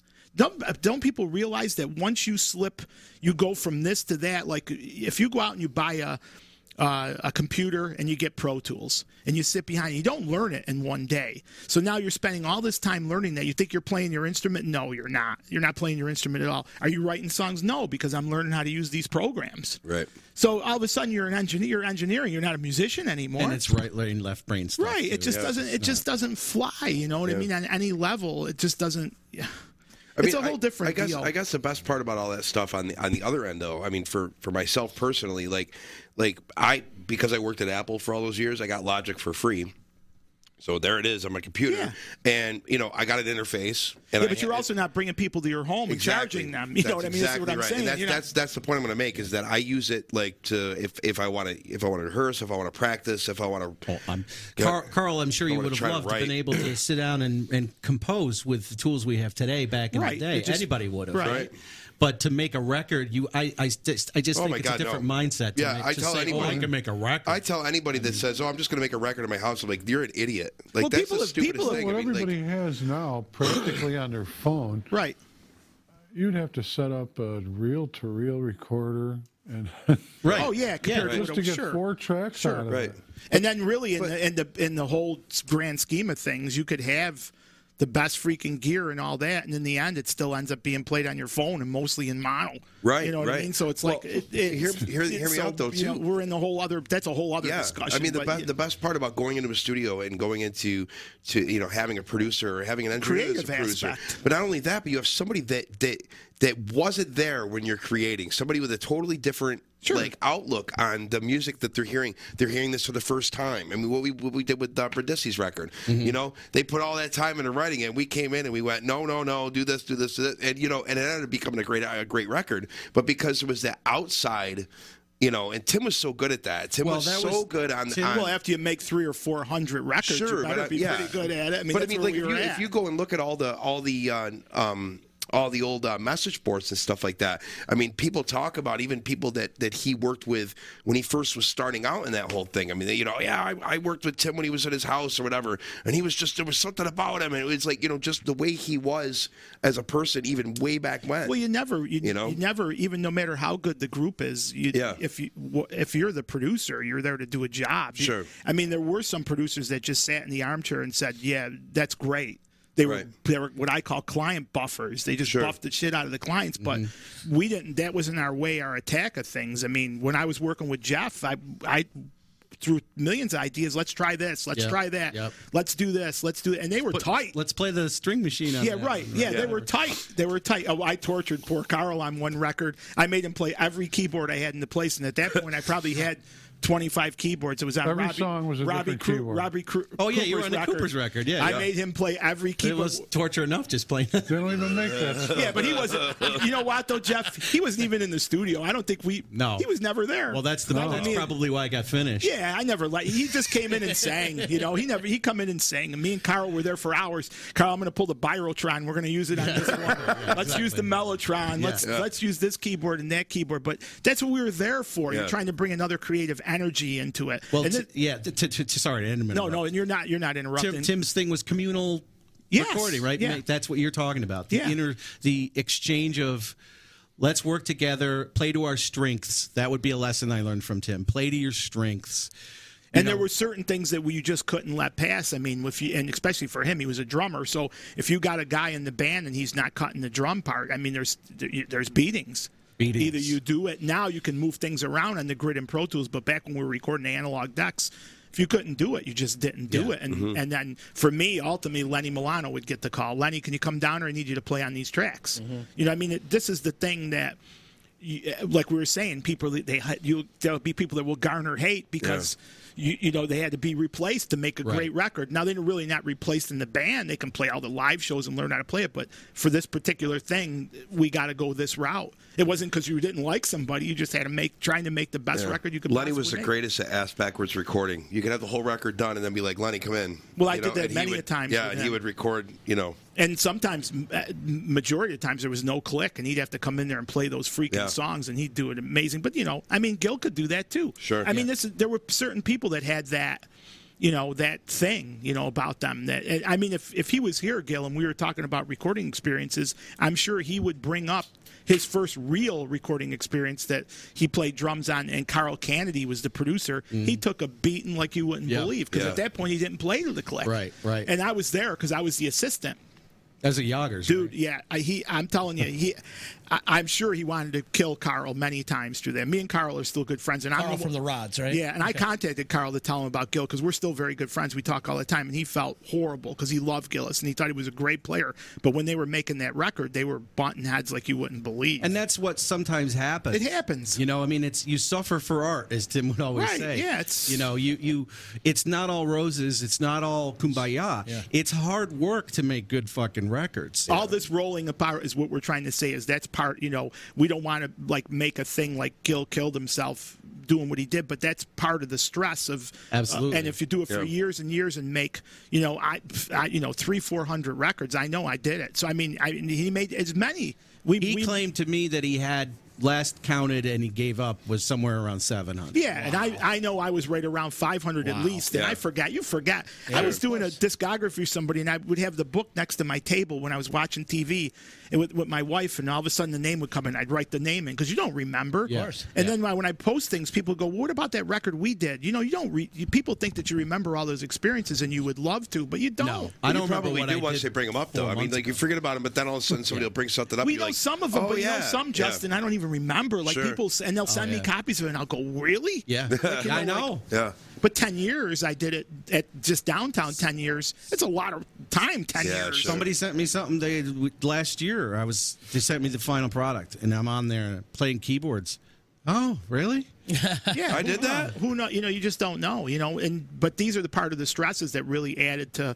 You know, he was diabolical as far as work. His work ethic was Yeah. incredibly staunch, but it took a toll on him. And you know, I could see it being his friend, and I would talk to him about it, and he, you know, say he would adjust. Sometimes he'd start working out, and he'd come back. Yeah. Like really strong, Right. and he'd Yeah. look great, and you know we'd see each other, and we were both looking good, and we were real happy about things, and then we'd see each other, and we were both blobs. You know, it's like through the years, it was all that up and down stuff. You know, Yeah. But he was more. I didn't have as much torture as he did because I didn't take on as much. He took on a lot of responsibility. I was in Utica, and I was busy that way, but I didn't have the financial burden. He had bought a $600,000 console. Yeah, I mean, you know, $600,000. We're talking 2000. 2000. We're talking Yeah. 22 years. It's like 600,000. $1 million, 1.2 million. What do you probably think? now. What do you think the note was every month? It had to be 20 to And 30,000. nine power supplies that had to be left on 24/7. Yeah, you could never turn the board and off. had to be cooled. So in summer they had to be air conditioned. So now you got the electric bill on top of that. Yeah, so you got the Con Ed bill coming in. He told me it was Sure. like somewhere on the lines of $2,200 a month, just the power bill. Wow. Wow. Well, what do you think the console had to be? Sure. 20,000 a month. Yes. Yeah. So he had This a console was SSL? No, this was the Neve. 1998. That was the Neve. Yeah. Okay, the Yeah, Neve, big yeah. Neve. Yeah. But Well, then it was he an had- AMEC, but the Neve, yeah. Neve, it was a Neve, yeah. Various rooms with boards in them too, and other people working. So all those people are working as a populace to make this money to pay those. Yeah, that's bills. the A room. Right. The B room had the Mozart in it. Yeah. And the C room had the Big in it. Had the Big in it. And then I had a Big at my And then he had place. an editing station, and then another room that he never quite finished as a D room. But I mean, you know, on and on. Plus, he's feeding all these kids Right. every day. He's not necessarily paying them. Some of them, the higher, the less, like the more senior staff, a couple of guys he would pay. But who could afford to But pay he's him? feeding them. He's feeding them every day. Right. And he Yeah. would be upstairs cooking for 12 people. Right, You know, so that he's still money's- paying 'em. Where's that coming from? It's not coming from the food fairy. Yeah, he's still paying them. Absolutely. Yep. Yeah, So- it was. I don't think people have any understanding of who he was. That's why I'm bringing it Right, up right. because I want people to know that he really died for his art. He did, I mean, yeah. he really did, and he was really very. driven at that point. And, I would love to. I seen him a lot during those years because he would come to my place and work all the time. And I would generally leave the building and just give them keys because I would get totally disgusted because the place would look like a bomb would go off. Yes, but I would he sneak was not a clean in. person. I would sneak in like early before they were up and stuff and clean. You'd see me running around with a bottle of Cinch, cleaning everything. And he'd come in and go, "I knew you were here. It smells good in here." And we would sit and talk. And I would say to him, "Dude," I said, "you got this going on. There's 3 projects going on back. Is there anything?" If I had light times, I would say, "Well, send them up. I'll do them." I mean, I always had the attitude of if the studio I owned it, if it wasn't busy, I might as well work anyways. It's there. I got to pay the electric bill. Get people in. Let's work. Yeah. So I would try to loosen his load for him, and he would do things for me. I'll do this mastering for you if you do this for me. And that's how we worked. He loved to do that kind barter, of barter. But I was always very concerned for him because he wasn't. You could see he was not a well guy, and this was before things really started to hit the fan. Yeah. And then when I heard what was going on, I was like, oh my God. So you knew him like that, though. I mean, like when I met him, it was still. I mean, it was like. I thought that's just how he was. You know what I mean? We knew each other since we were kids. Sure. We were, kids. He came to my freaking graduation party. Here's a great story. So he comes to my graduation party with Mike Carl, who's now gone. He died too. He was murdered, actually. They come to my graduation party, Italian guy, and Gillis knew my father because that's a whole other thing. Gillis worked with me at my father's cleaning company at night and was one of the janitors. Oh, I didn't know that. Yeah, when he needed money, my father loved Gillis. Mm-hmm.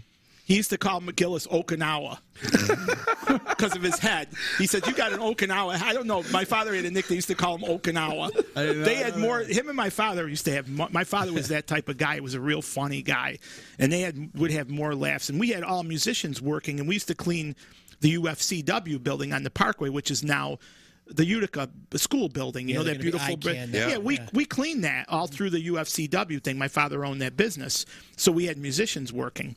So, they came to my graduation party. My mother had never seen them, and Gillis comes in with that long hair with the black trench coat, black pants on, and Mike Carl was this little. His nickname was Sludge. So you go from there, right? Right. Silent Mike. Yeah. By the way, what was Carl's nickname? Did you get one?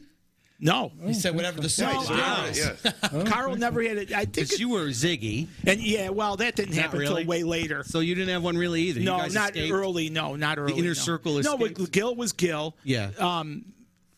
Gillis didn't start calling me Ziggy until the Luftwaffe kind of era. But you see where that Ziggy thing comes from is all the way back to when we did that Ziggy Stardust. First time back. So that's why he willed that in. But see, I wonder my where mother he got called him Rumblefish Gillis. from. Yeah. Though. But she thought that was his first name, Yeah, like he was a did he Canadian come up with hockey that himself? player. So did my mother. My mother thought Tim's first name was Gillis too. She no, was his first name was I'd Tim. heard Slipperman too. I'd heard that before. name But is My mother Gillis? was so Yes, mad Tim with the Gillis. Rumblefish. My mother was so mad when she found out that his name was not Gillis, his first name.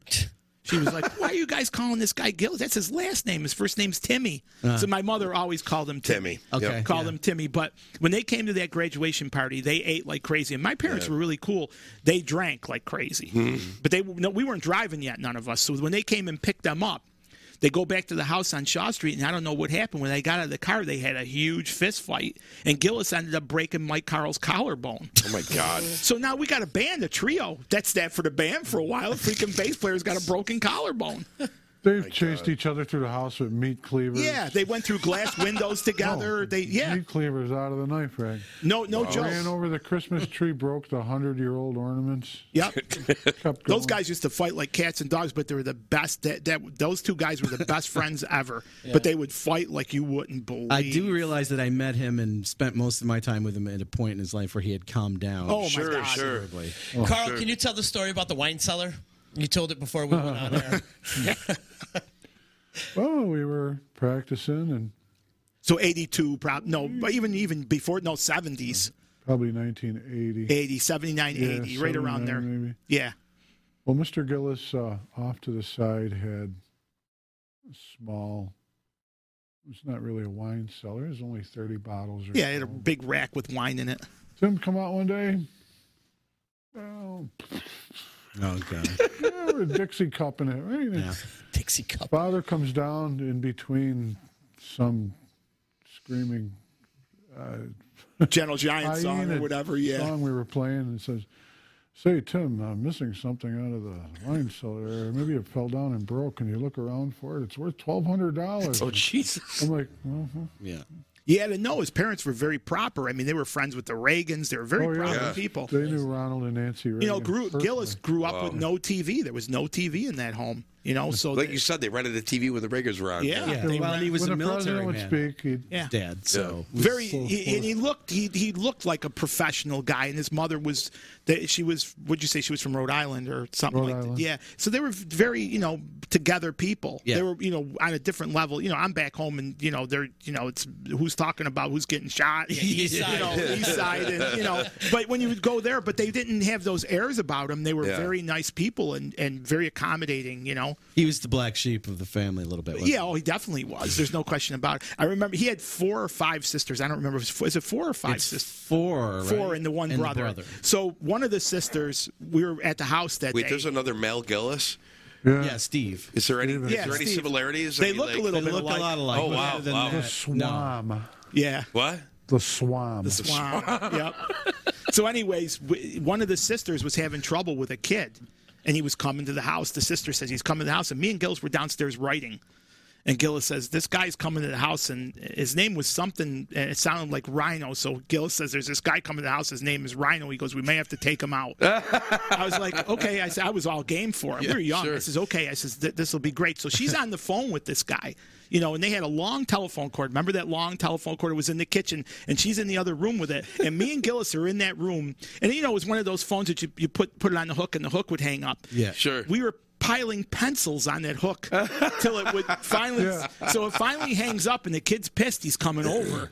He's coming over. Yeah. So me and Gillis, they had a closet when you walked in the house. They had all these raincoats. So me and him donned these yellow rain slickers. We looked absolutely insane with the rain slicker hats on. And we went upstairs because he had a high house, and the entryway there was no roof over it. And when the kid came, we pelted him with bananas. Okay, now we pelted him with bananas. This is infamy at their house. This is only the beginning. We pelted the kid with bananas, okay? And so the kid's like, he was a total nerd kid, and he's pining for the sister, and then I'm gonna kill you guys. So Gillis is big. And I was out of my mind. So we come running downstairs with these rain slickers on, and we go after this kid, and he takes off. So we could see him. He's still looking at us, and me and Gillis get up and do a dance. We're dancing, doing the banana dance with rain slickers on in the rain with bananas all over the place. And the sister, I think she thought we were completely out of our minds because she actually liked this kid, but we were mad because he was giving her a hard time. Yeah. You had to be there, but it was really a moment that I'll never. It was so funny that I've told my son about it. Yeah. And he brings it up, when I talk about Gillis, he'll say to me, yeah, when you guys took Rhino out, did the banana dance. Yeah. That was just one of many things, but that was a memory I will never forget. Me and that knucklehead out there with rain slickers on. And they didn't fit. Like, I had his sister's rain slicker on the arms, and we're out there dancing on the thing, and Goldstein, that was probably across the street, Slade was probably saying, these guys are out of their effing mind. Yeah. That was one memory that there's so many memories, but that memory was a fun because it was just me and him that day, and we were always at that house. We were constantly there. Yeah. He would torture me with. He didn't tell me he had a remote way of controlling my computer. Oh, good God! Oh boy! Didn't tell me. So I'm doing a session. He didn't get fun. I'm doing a big session that he tended to stay, like when he was living here. If I had a big session, he wouldn't come in and loom. He would let me do it. He didn't, he was really only there when nobody else was there. He didn't want to be like, because he'd start taking it over and producing it, and he knew that about himself, and he didn't want to do that. So, but of course, to fuck with me, he'd be out on Genesee Street, and I'd be doing something, and all of a sudden my mouse would move and go over here and click something, and I'm like, what the fuck is that just happened? No, I don't want that. And, he knew exactly what to do to make my life hell too. Cause some total bedlam. And then I'd go, okay. And then I just, you just go, oh, it's a computer thing, weird. Anyways, and then I'd go, and then boom, would go over here and delete something, and I'd be like, what the fuck is going on? And then I'd get a text on my phone, ho, ho, ho. That was his famous. Well, yeah, he was always he was a secret. for sure. Gil was a secret assassin. Yeah. You'd get blamed for things that he would do. He was definitely a secret assassin when it came to things like that. He would plot things, and you know, if you were there, and then guilt by association. I was saying how in Luftwaffe we had a crew, but he would always want to drive that damn truck. The big truck. You got to play drums all night. We driving the truck forward and back. Well, we used to practice at the White Tower building, and a lot of times that elevator would break, and we were on the 3rd floor, and we carried all our own PA. Oh yeah. So you're talking about scoops. Yeah. All this back The line. good old days. And we brought all these 50-gallon drums on the road for the stage. Oh, the stage was retarded. It was just huge. And we would get there, and if at like 4 or 5 o'clock in the morning, we'd have to unload it because the truck would have to go back. It was a rental. You'd have to pay another day. There's all our profit. Yeah. So we'd get there, and the elevator would break.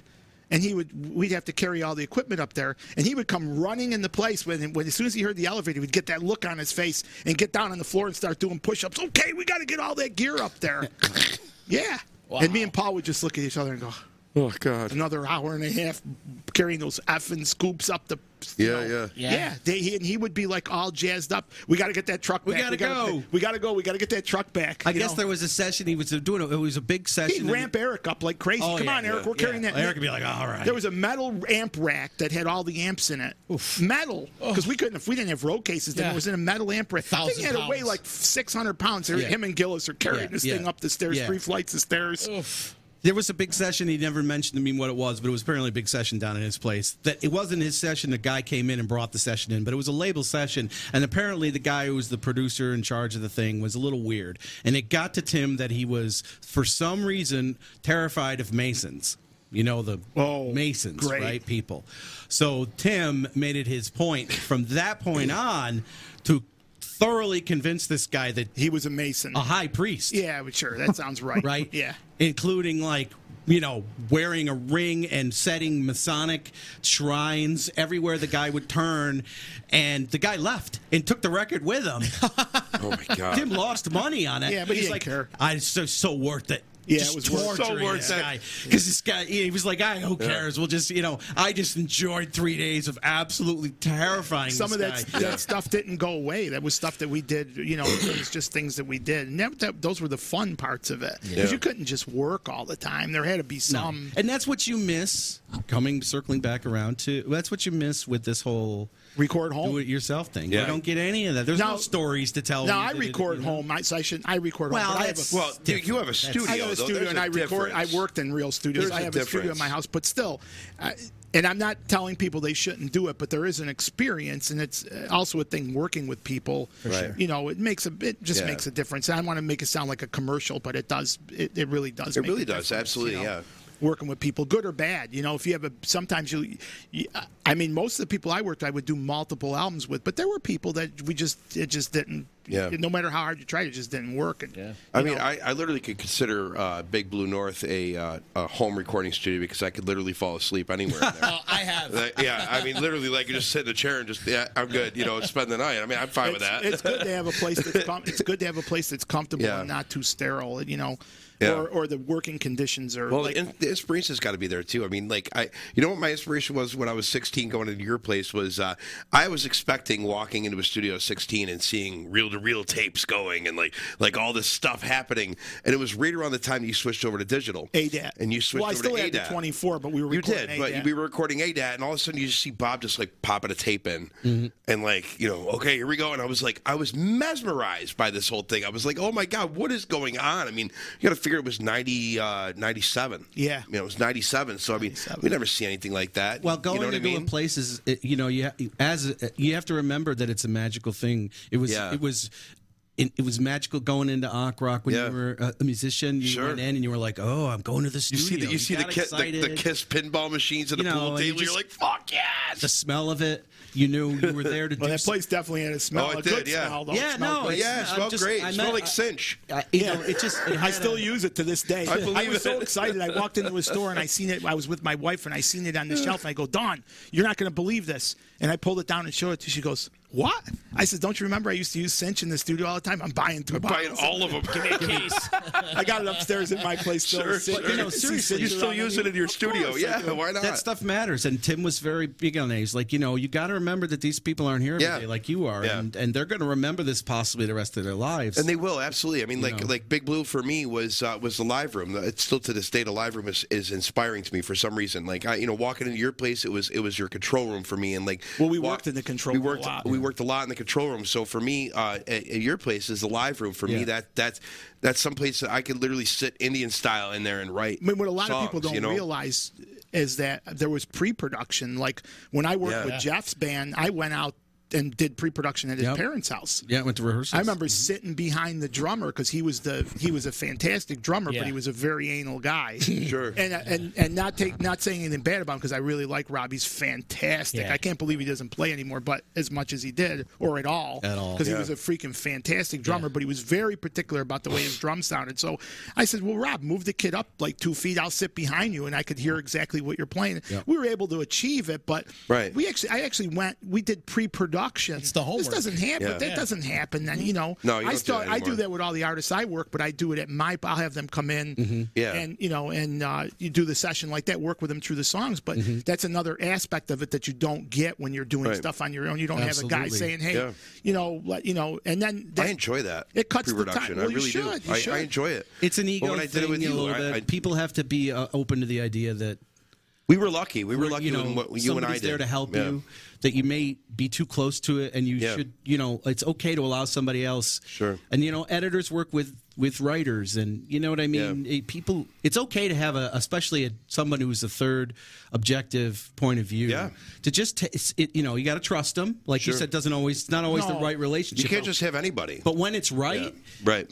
it's You know very what? difficult You think to any beat of these that. people take down a record now and look at it and see there's like 12 people producing it? Right. right. I don't even And, know. yeah, 10 Oh, people. No God. more liner notes. No. But there's usually on tracks Yeah. now. There's 10 producers Yeah. on Oh, yeah. the track. You just know what I wiki mean? Or it. Yeah, 15 just go on writers. One Wikipedia. guy you know? did the little hook. Right. Yeah. Right, I right. mean, come on. Yeah. I mean that. Well, now that's they got to cover their asses because they're worried about getting sued and shit. You know what I mean? Well, so you got it's to worry just about that shit. music is assembled like a air conditioner. Yeah, now. it's totally Exactly. Yeah, different. it's like on Not a a assembly bunch of line. people in It's a an room assembly line. playing, you Like know, they might and record making half the song at your place and then record the other half at his place and then master it at this place and Well, mix it at that's this not place. such a big deal because that kind of always used to happen. But I mean, I'm saying But- half a song. No, you know what I mean? Like, Well, it's, even that you know, might have happened, but it's building the it. idea that you just now you don't even have a linear. We're not attached to it. Yeah, Right. there's no. I can't imagine recording a record though like that. You know what I mean? Like, I don't know. You know, sometimes touring bands would have no choice. You know, Sure. I mean, you'd be if in you have no LA, you choice, do a little that's bit here, fine, you do a but, little you New know. York, you do a little there. think about it. Led Zeppelin 2 was never recorded in one studio. It was recorded all over when they That's were what on I'm the getting road. at. Right, when they were on the road, He right. would just walk into a place. And Right. he wouldn't even announce. He'd just walk in and go, "Do you have studio time?" And he would walk in and Right. he'd maybe have cut that day a whole lot of love in a studio that they weren't even expecting him. Wow. They would cut that track. But this is at a time when the studios he was walking in Sure. were all Ready to go. Ready to go. Yeah, yeah, you absolutely. weren't know. walking into Sure. Joe Blotz's basement. No. Exactly. Yeah. No. I have to say also. I mean, and that's why I know- think I don't want to interrupt, but Sure. I think everybody should watch that Beatles. The Beatles. Oh, that was incredible. Because you get an idea of how things were done. And Talking about the one on Disney Plus, right? Yeah, and everybody needs to apologize to Yoko Ono. That's all I got to say because everybody for years thought the Yoko broke the Beatles up.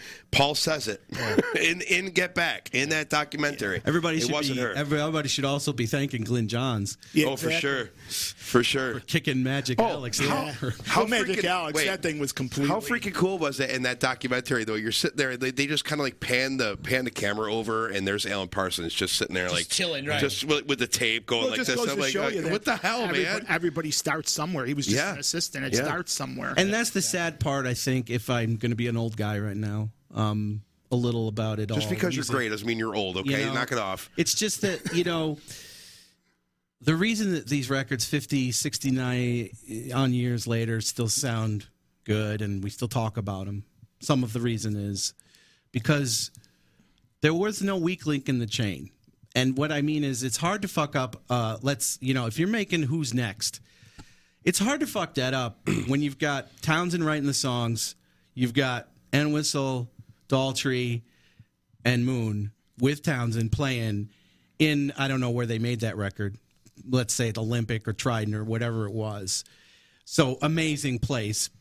with Glyn Johns at the helm. Yeah. Hard to make a shitty record at that point. Yeah. Right. You know what I mean? Like, because everybody's just a hitter. Yeah. Everybody's a hitter. I don't know if you watch that show, I don't know if it went over people's heads, but they couldn't even get an 8-track machine in there. No, they couldn't. EMI wouldn't even give it to them. No. They're the biggest band in the world at that point. We can't loan you an 8-track machine. George, you got to bring yours. George, you got to bring yours from your house. Exactly. Or was it that they didn't have one? They wouldn't give it to them. Did they wouldn't not give it to have him. one? No, they wouldn't give it to just him. wouldn't give it. You could do it all on a 4-track. Well, that's why they started building the studio in the basement. Yeah, but that eventually Magic Alex was let's not even go there. That was a whole. But my point is this: is that and that's what I always say to artists. You can do it all on your own, but in 50 years, are we going to be listening to this? Is it going to have the same impact? Right. Are we really going to feel that? And I think a lot of that has to do with just that whole communal aspect of playing to your strengths. Get the producer in who's good at what, let's take building a house. Right. The plumber should probably not be wiring up the electrical. Right. And the roofer probably shouldn't be doing the masonry. Right. You know what I'm saying? Sure. Yeah, 100%. And then circling this back all around the Gillis, these are all things that he would want people to, if he was in this discussion, understand, with us, he would be even more over the top with, you should really be working in a studio and having somebody produce your records. Right, absolutely. Right.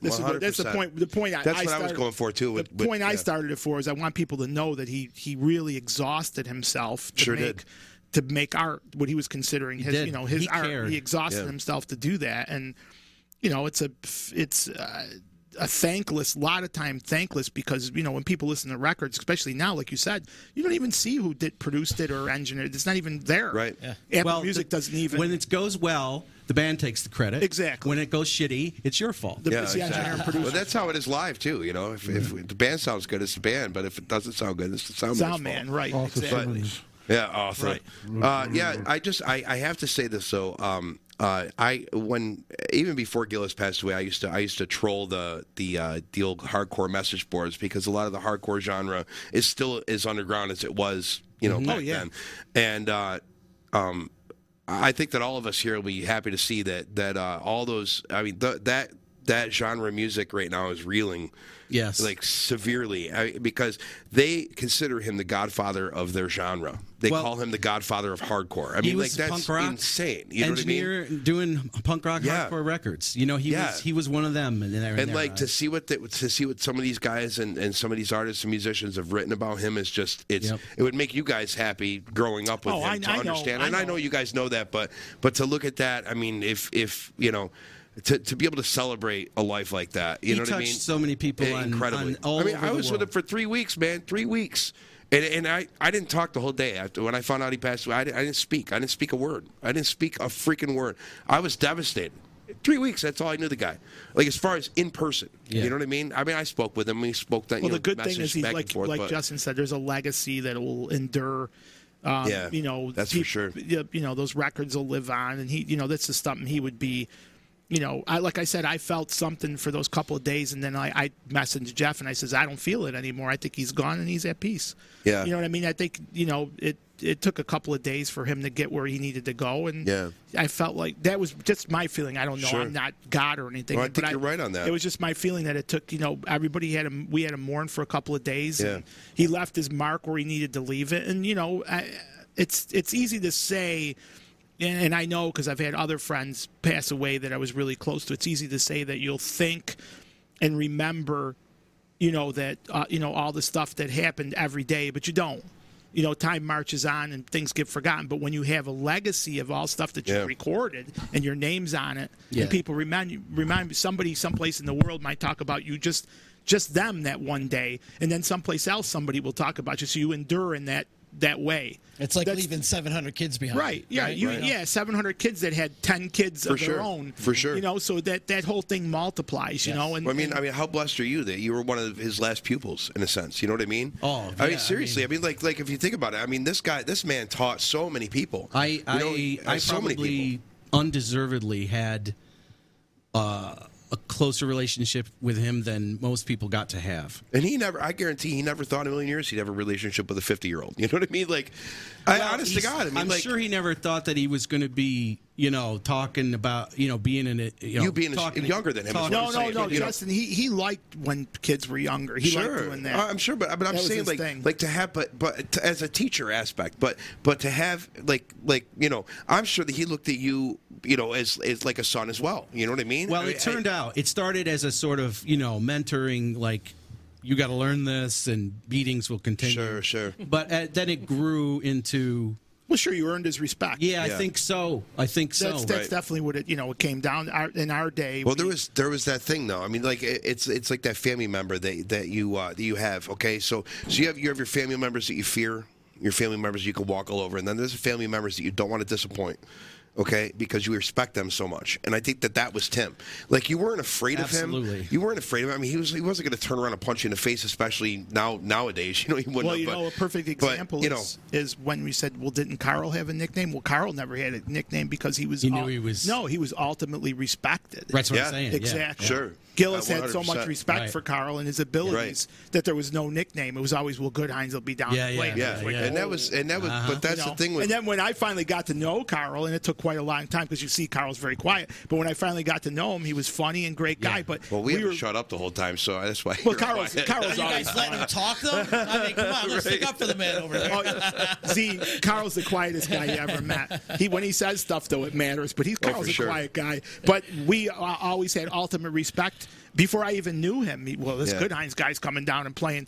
It was never, so I would never even thought, I might make up some kind of funny nickname for him because, that was off limits. Yeah. That's basically why. Well, I still get 2 or 3 people a week. But we have a nickname. Yeah. Me and Carl, we call each other Furt.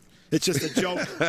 If we talk on that's all it is. Hey, Furt, how you doing? Everything's Furt, and that's a funny story in all to itself, and that involves Gillis. That story. There was a guy who played. His name was Ferdinand Lewandowski. Of course, it was. And he was from up the Big Apple, and he had a lot of gear. These people actually existed around here. Yes, and somehow, did you guys blown away? How did you guys get playing with this guy? Because he was nowhere on the same level. On Westmoreland, and he had some new fog machine that was heat activated. Yeah, so you that's put stuff in, and it would, it looked like a fogger too. Yeah. The more one. And it'd sit there, and after 40 minutes, it's got fog now. Right. So, yeah.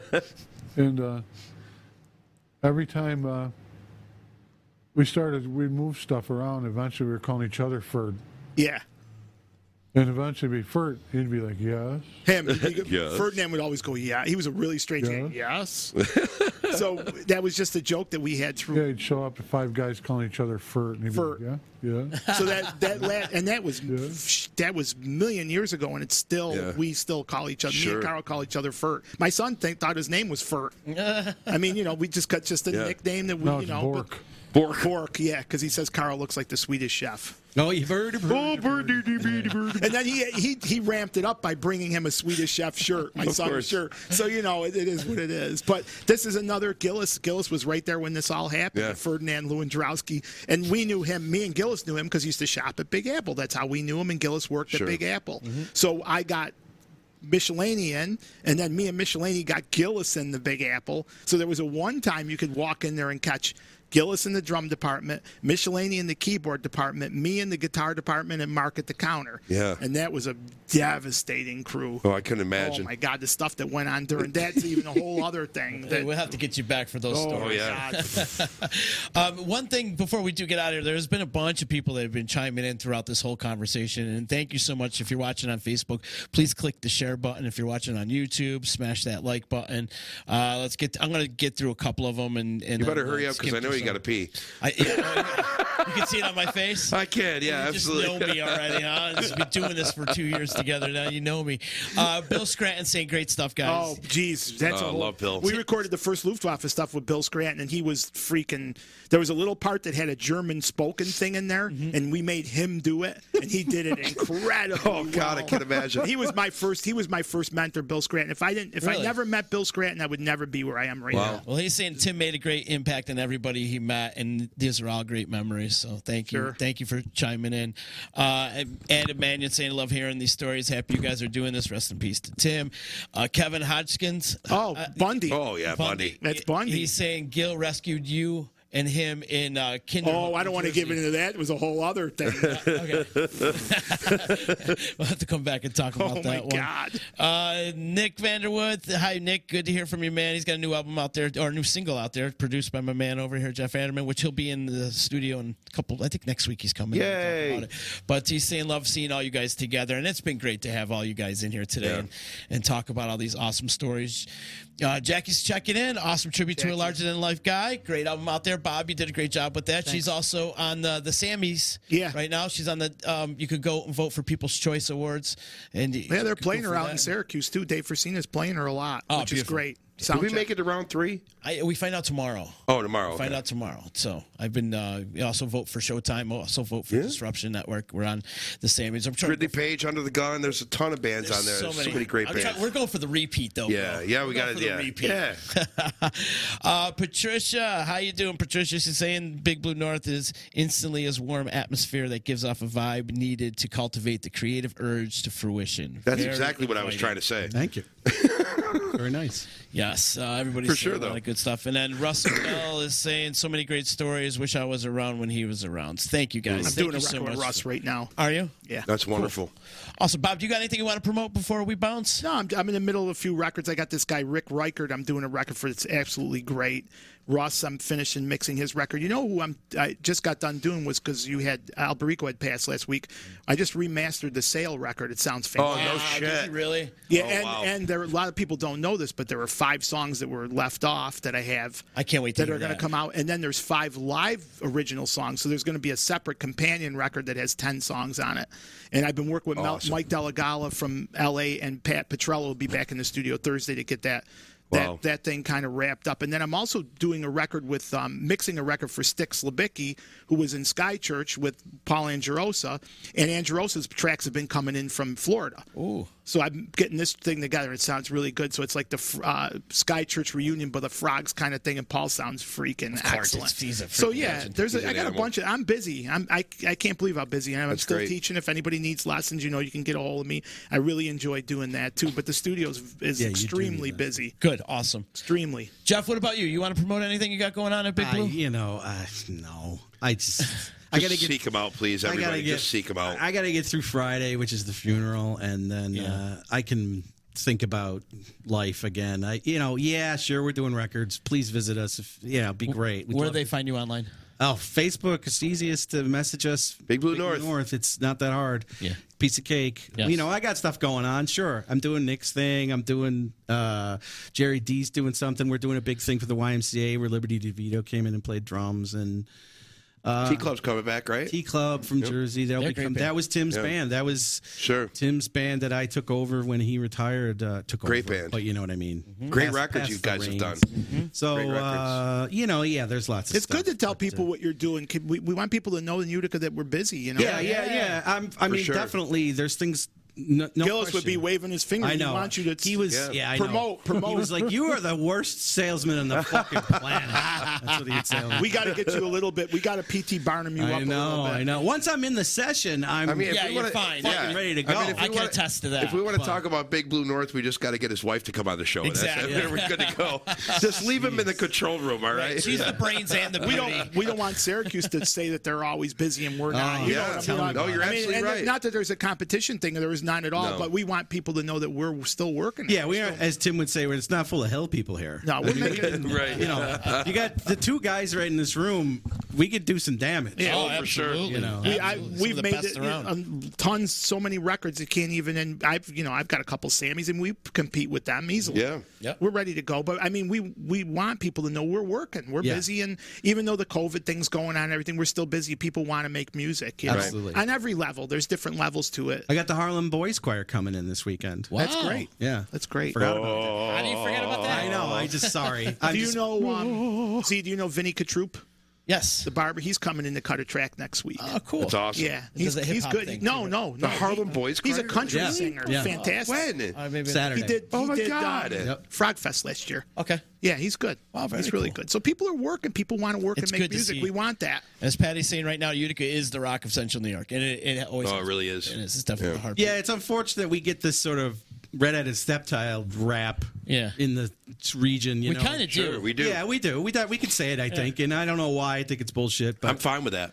nothing against, like Bob said, I'm not throwing stones at anybody, No. but sometimes it's like, Well, we're looked at as a minor league in Syracuse. Yeah, I mean, we that's are. what we are. I mean, we're let's not- be real. You know. Well, I had to Tim make. Gillis didn't come from Syracuse. Sorry. No, I mean I had to make. I don't know how many records before Syracuse acknowledged my existence, and back then I was making sure. all Oh, those yeah. bands from Syracuse Yeah. were making them with me. Yeah, right. But and no slight on Syracuse whatsoever because they've really done. I mean, it's And great. they got some great- they There's, got some there's great- scene and that Absolutely. and, and all the players out there. We love all those guys. Absolutely. Macri and all They're all all those my guys. peoples. All good people out there. But we just want people to know that we are still working here. Everybody's me and Jeff are the only places that are we're working. Yeah. We're working. Excellent point, Justin. What are you playing this week? And Well, first things first, I just want to let everybody know that this is the Carl Goodhines that's in Showtime. Yeah. I just want because I got like 3 people a week that are like, so. Can I interrupt? So wait. Is he's the stand-in until you get a keyboard player for good? No, he's our keyboard player. Now, wait a minute. I get like 3 got roped people. into that gig, huh, Carl? I'm not even. Yeah, I mean, he was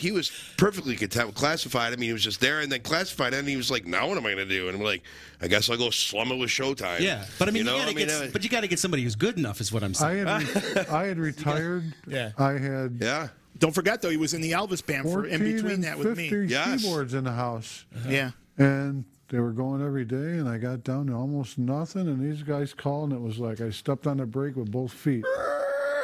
Because I almost didn't have anything left to go play with. Yeah, that's true. But I'll tell you, there's at least 3-4 people a week that'll either call me or come up to me like at a gig that I'm playing by myself and go, "So Carl Goodhines, like the Carl Goodhines, Well, like we didn't the Carl Goodhines, like 805." Yeah, well, that's it. We didn't that even- Carl Goodhines. Yes, We didn't that Carl even Goodhines. we didn't even mention that Carl was in 805. Yeah, right. I mean, small band. Yeah, you know, just a I mean, Which, by the way, 2 of the members of 805 were back together chatting again this past weekend at the gig. Cremo and him were backstage. Cremo. Matter of fact, Cremo was late getting on stage for the gig at the casino because Carl and him were chatting backstage. I got a lot of Cremo stories. For Oh I yeah, want to hear those. yeah. We got to come back. But we're into playing. it. We're playing Friday at Lucan's full band. Full band. Yeah. Oh, great. Hope Awesome. to see you there, Z. Yeah. No, not after I lost all my money at the Vernon Downs show.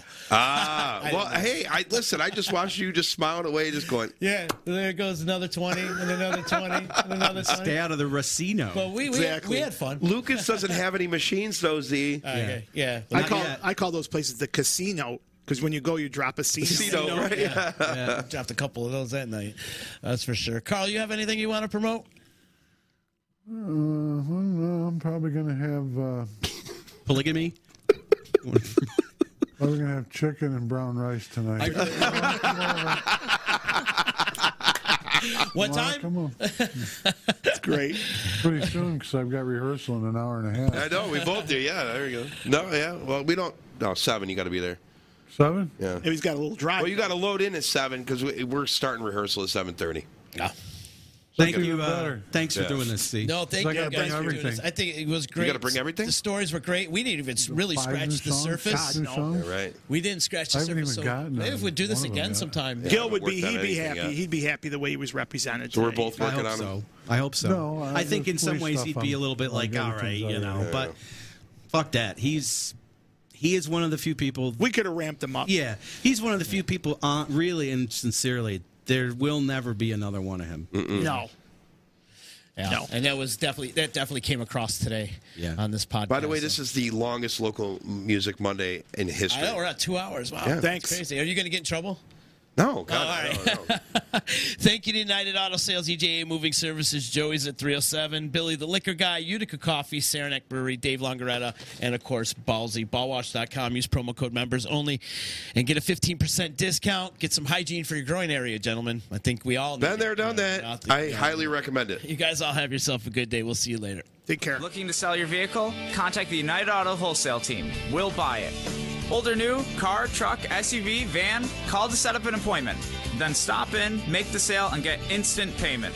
Sell your vehicle to United Auto's Wholesale Team. Thanks for listening to this podcast. If you'd like to contribute and help with the cost of producing this podcast, you can hit our virtual tip jar on Venmo at XYTODA. Please subscribe on all our podcast platforms. Follow, like, and subscribe all things Disruption Network on social media. And visit our website, disruptionnetwork.net.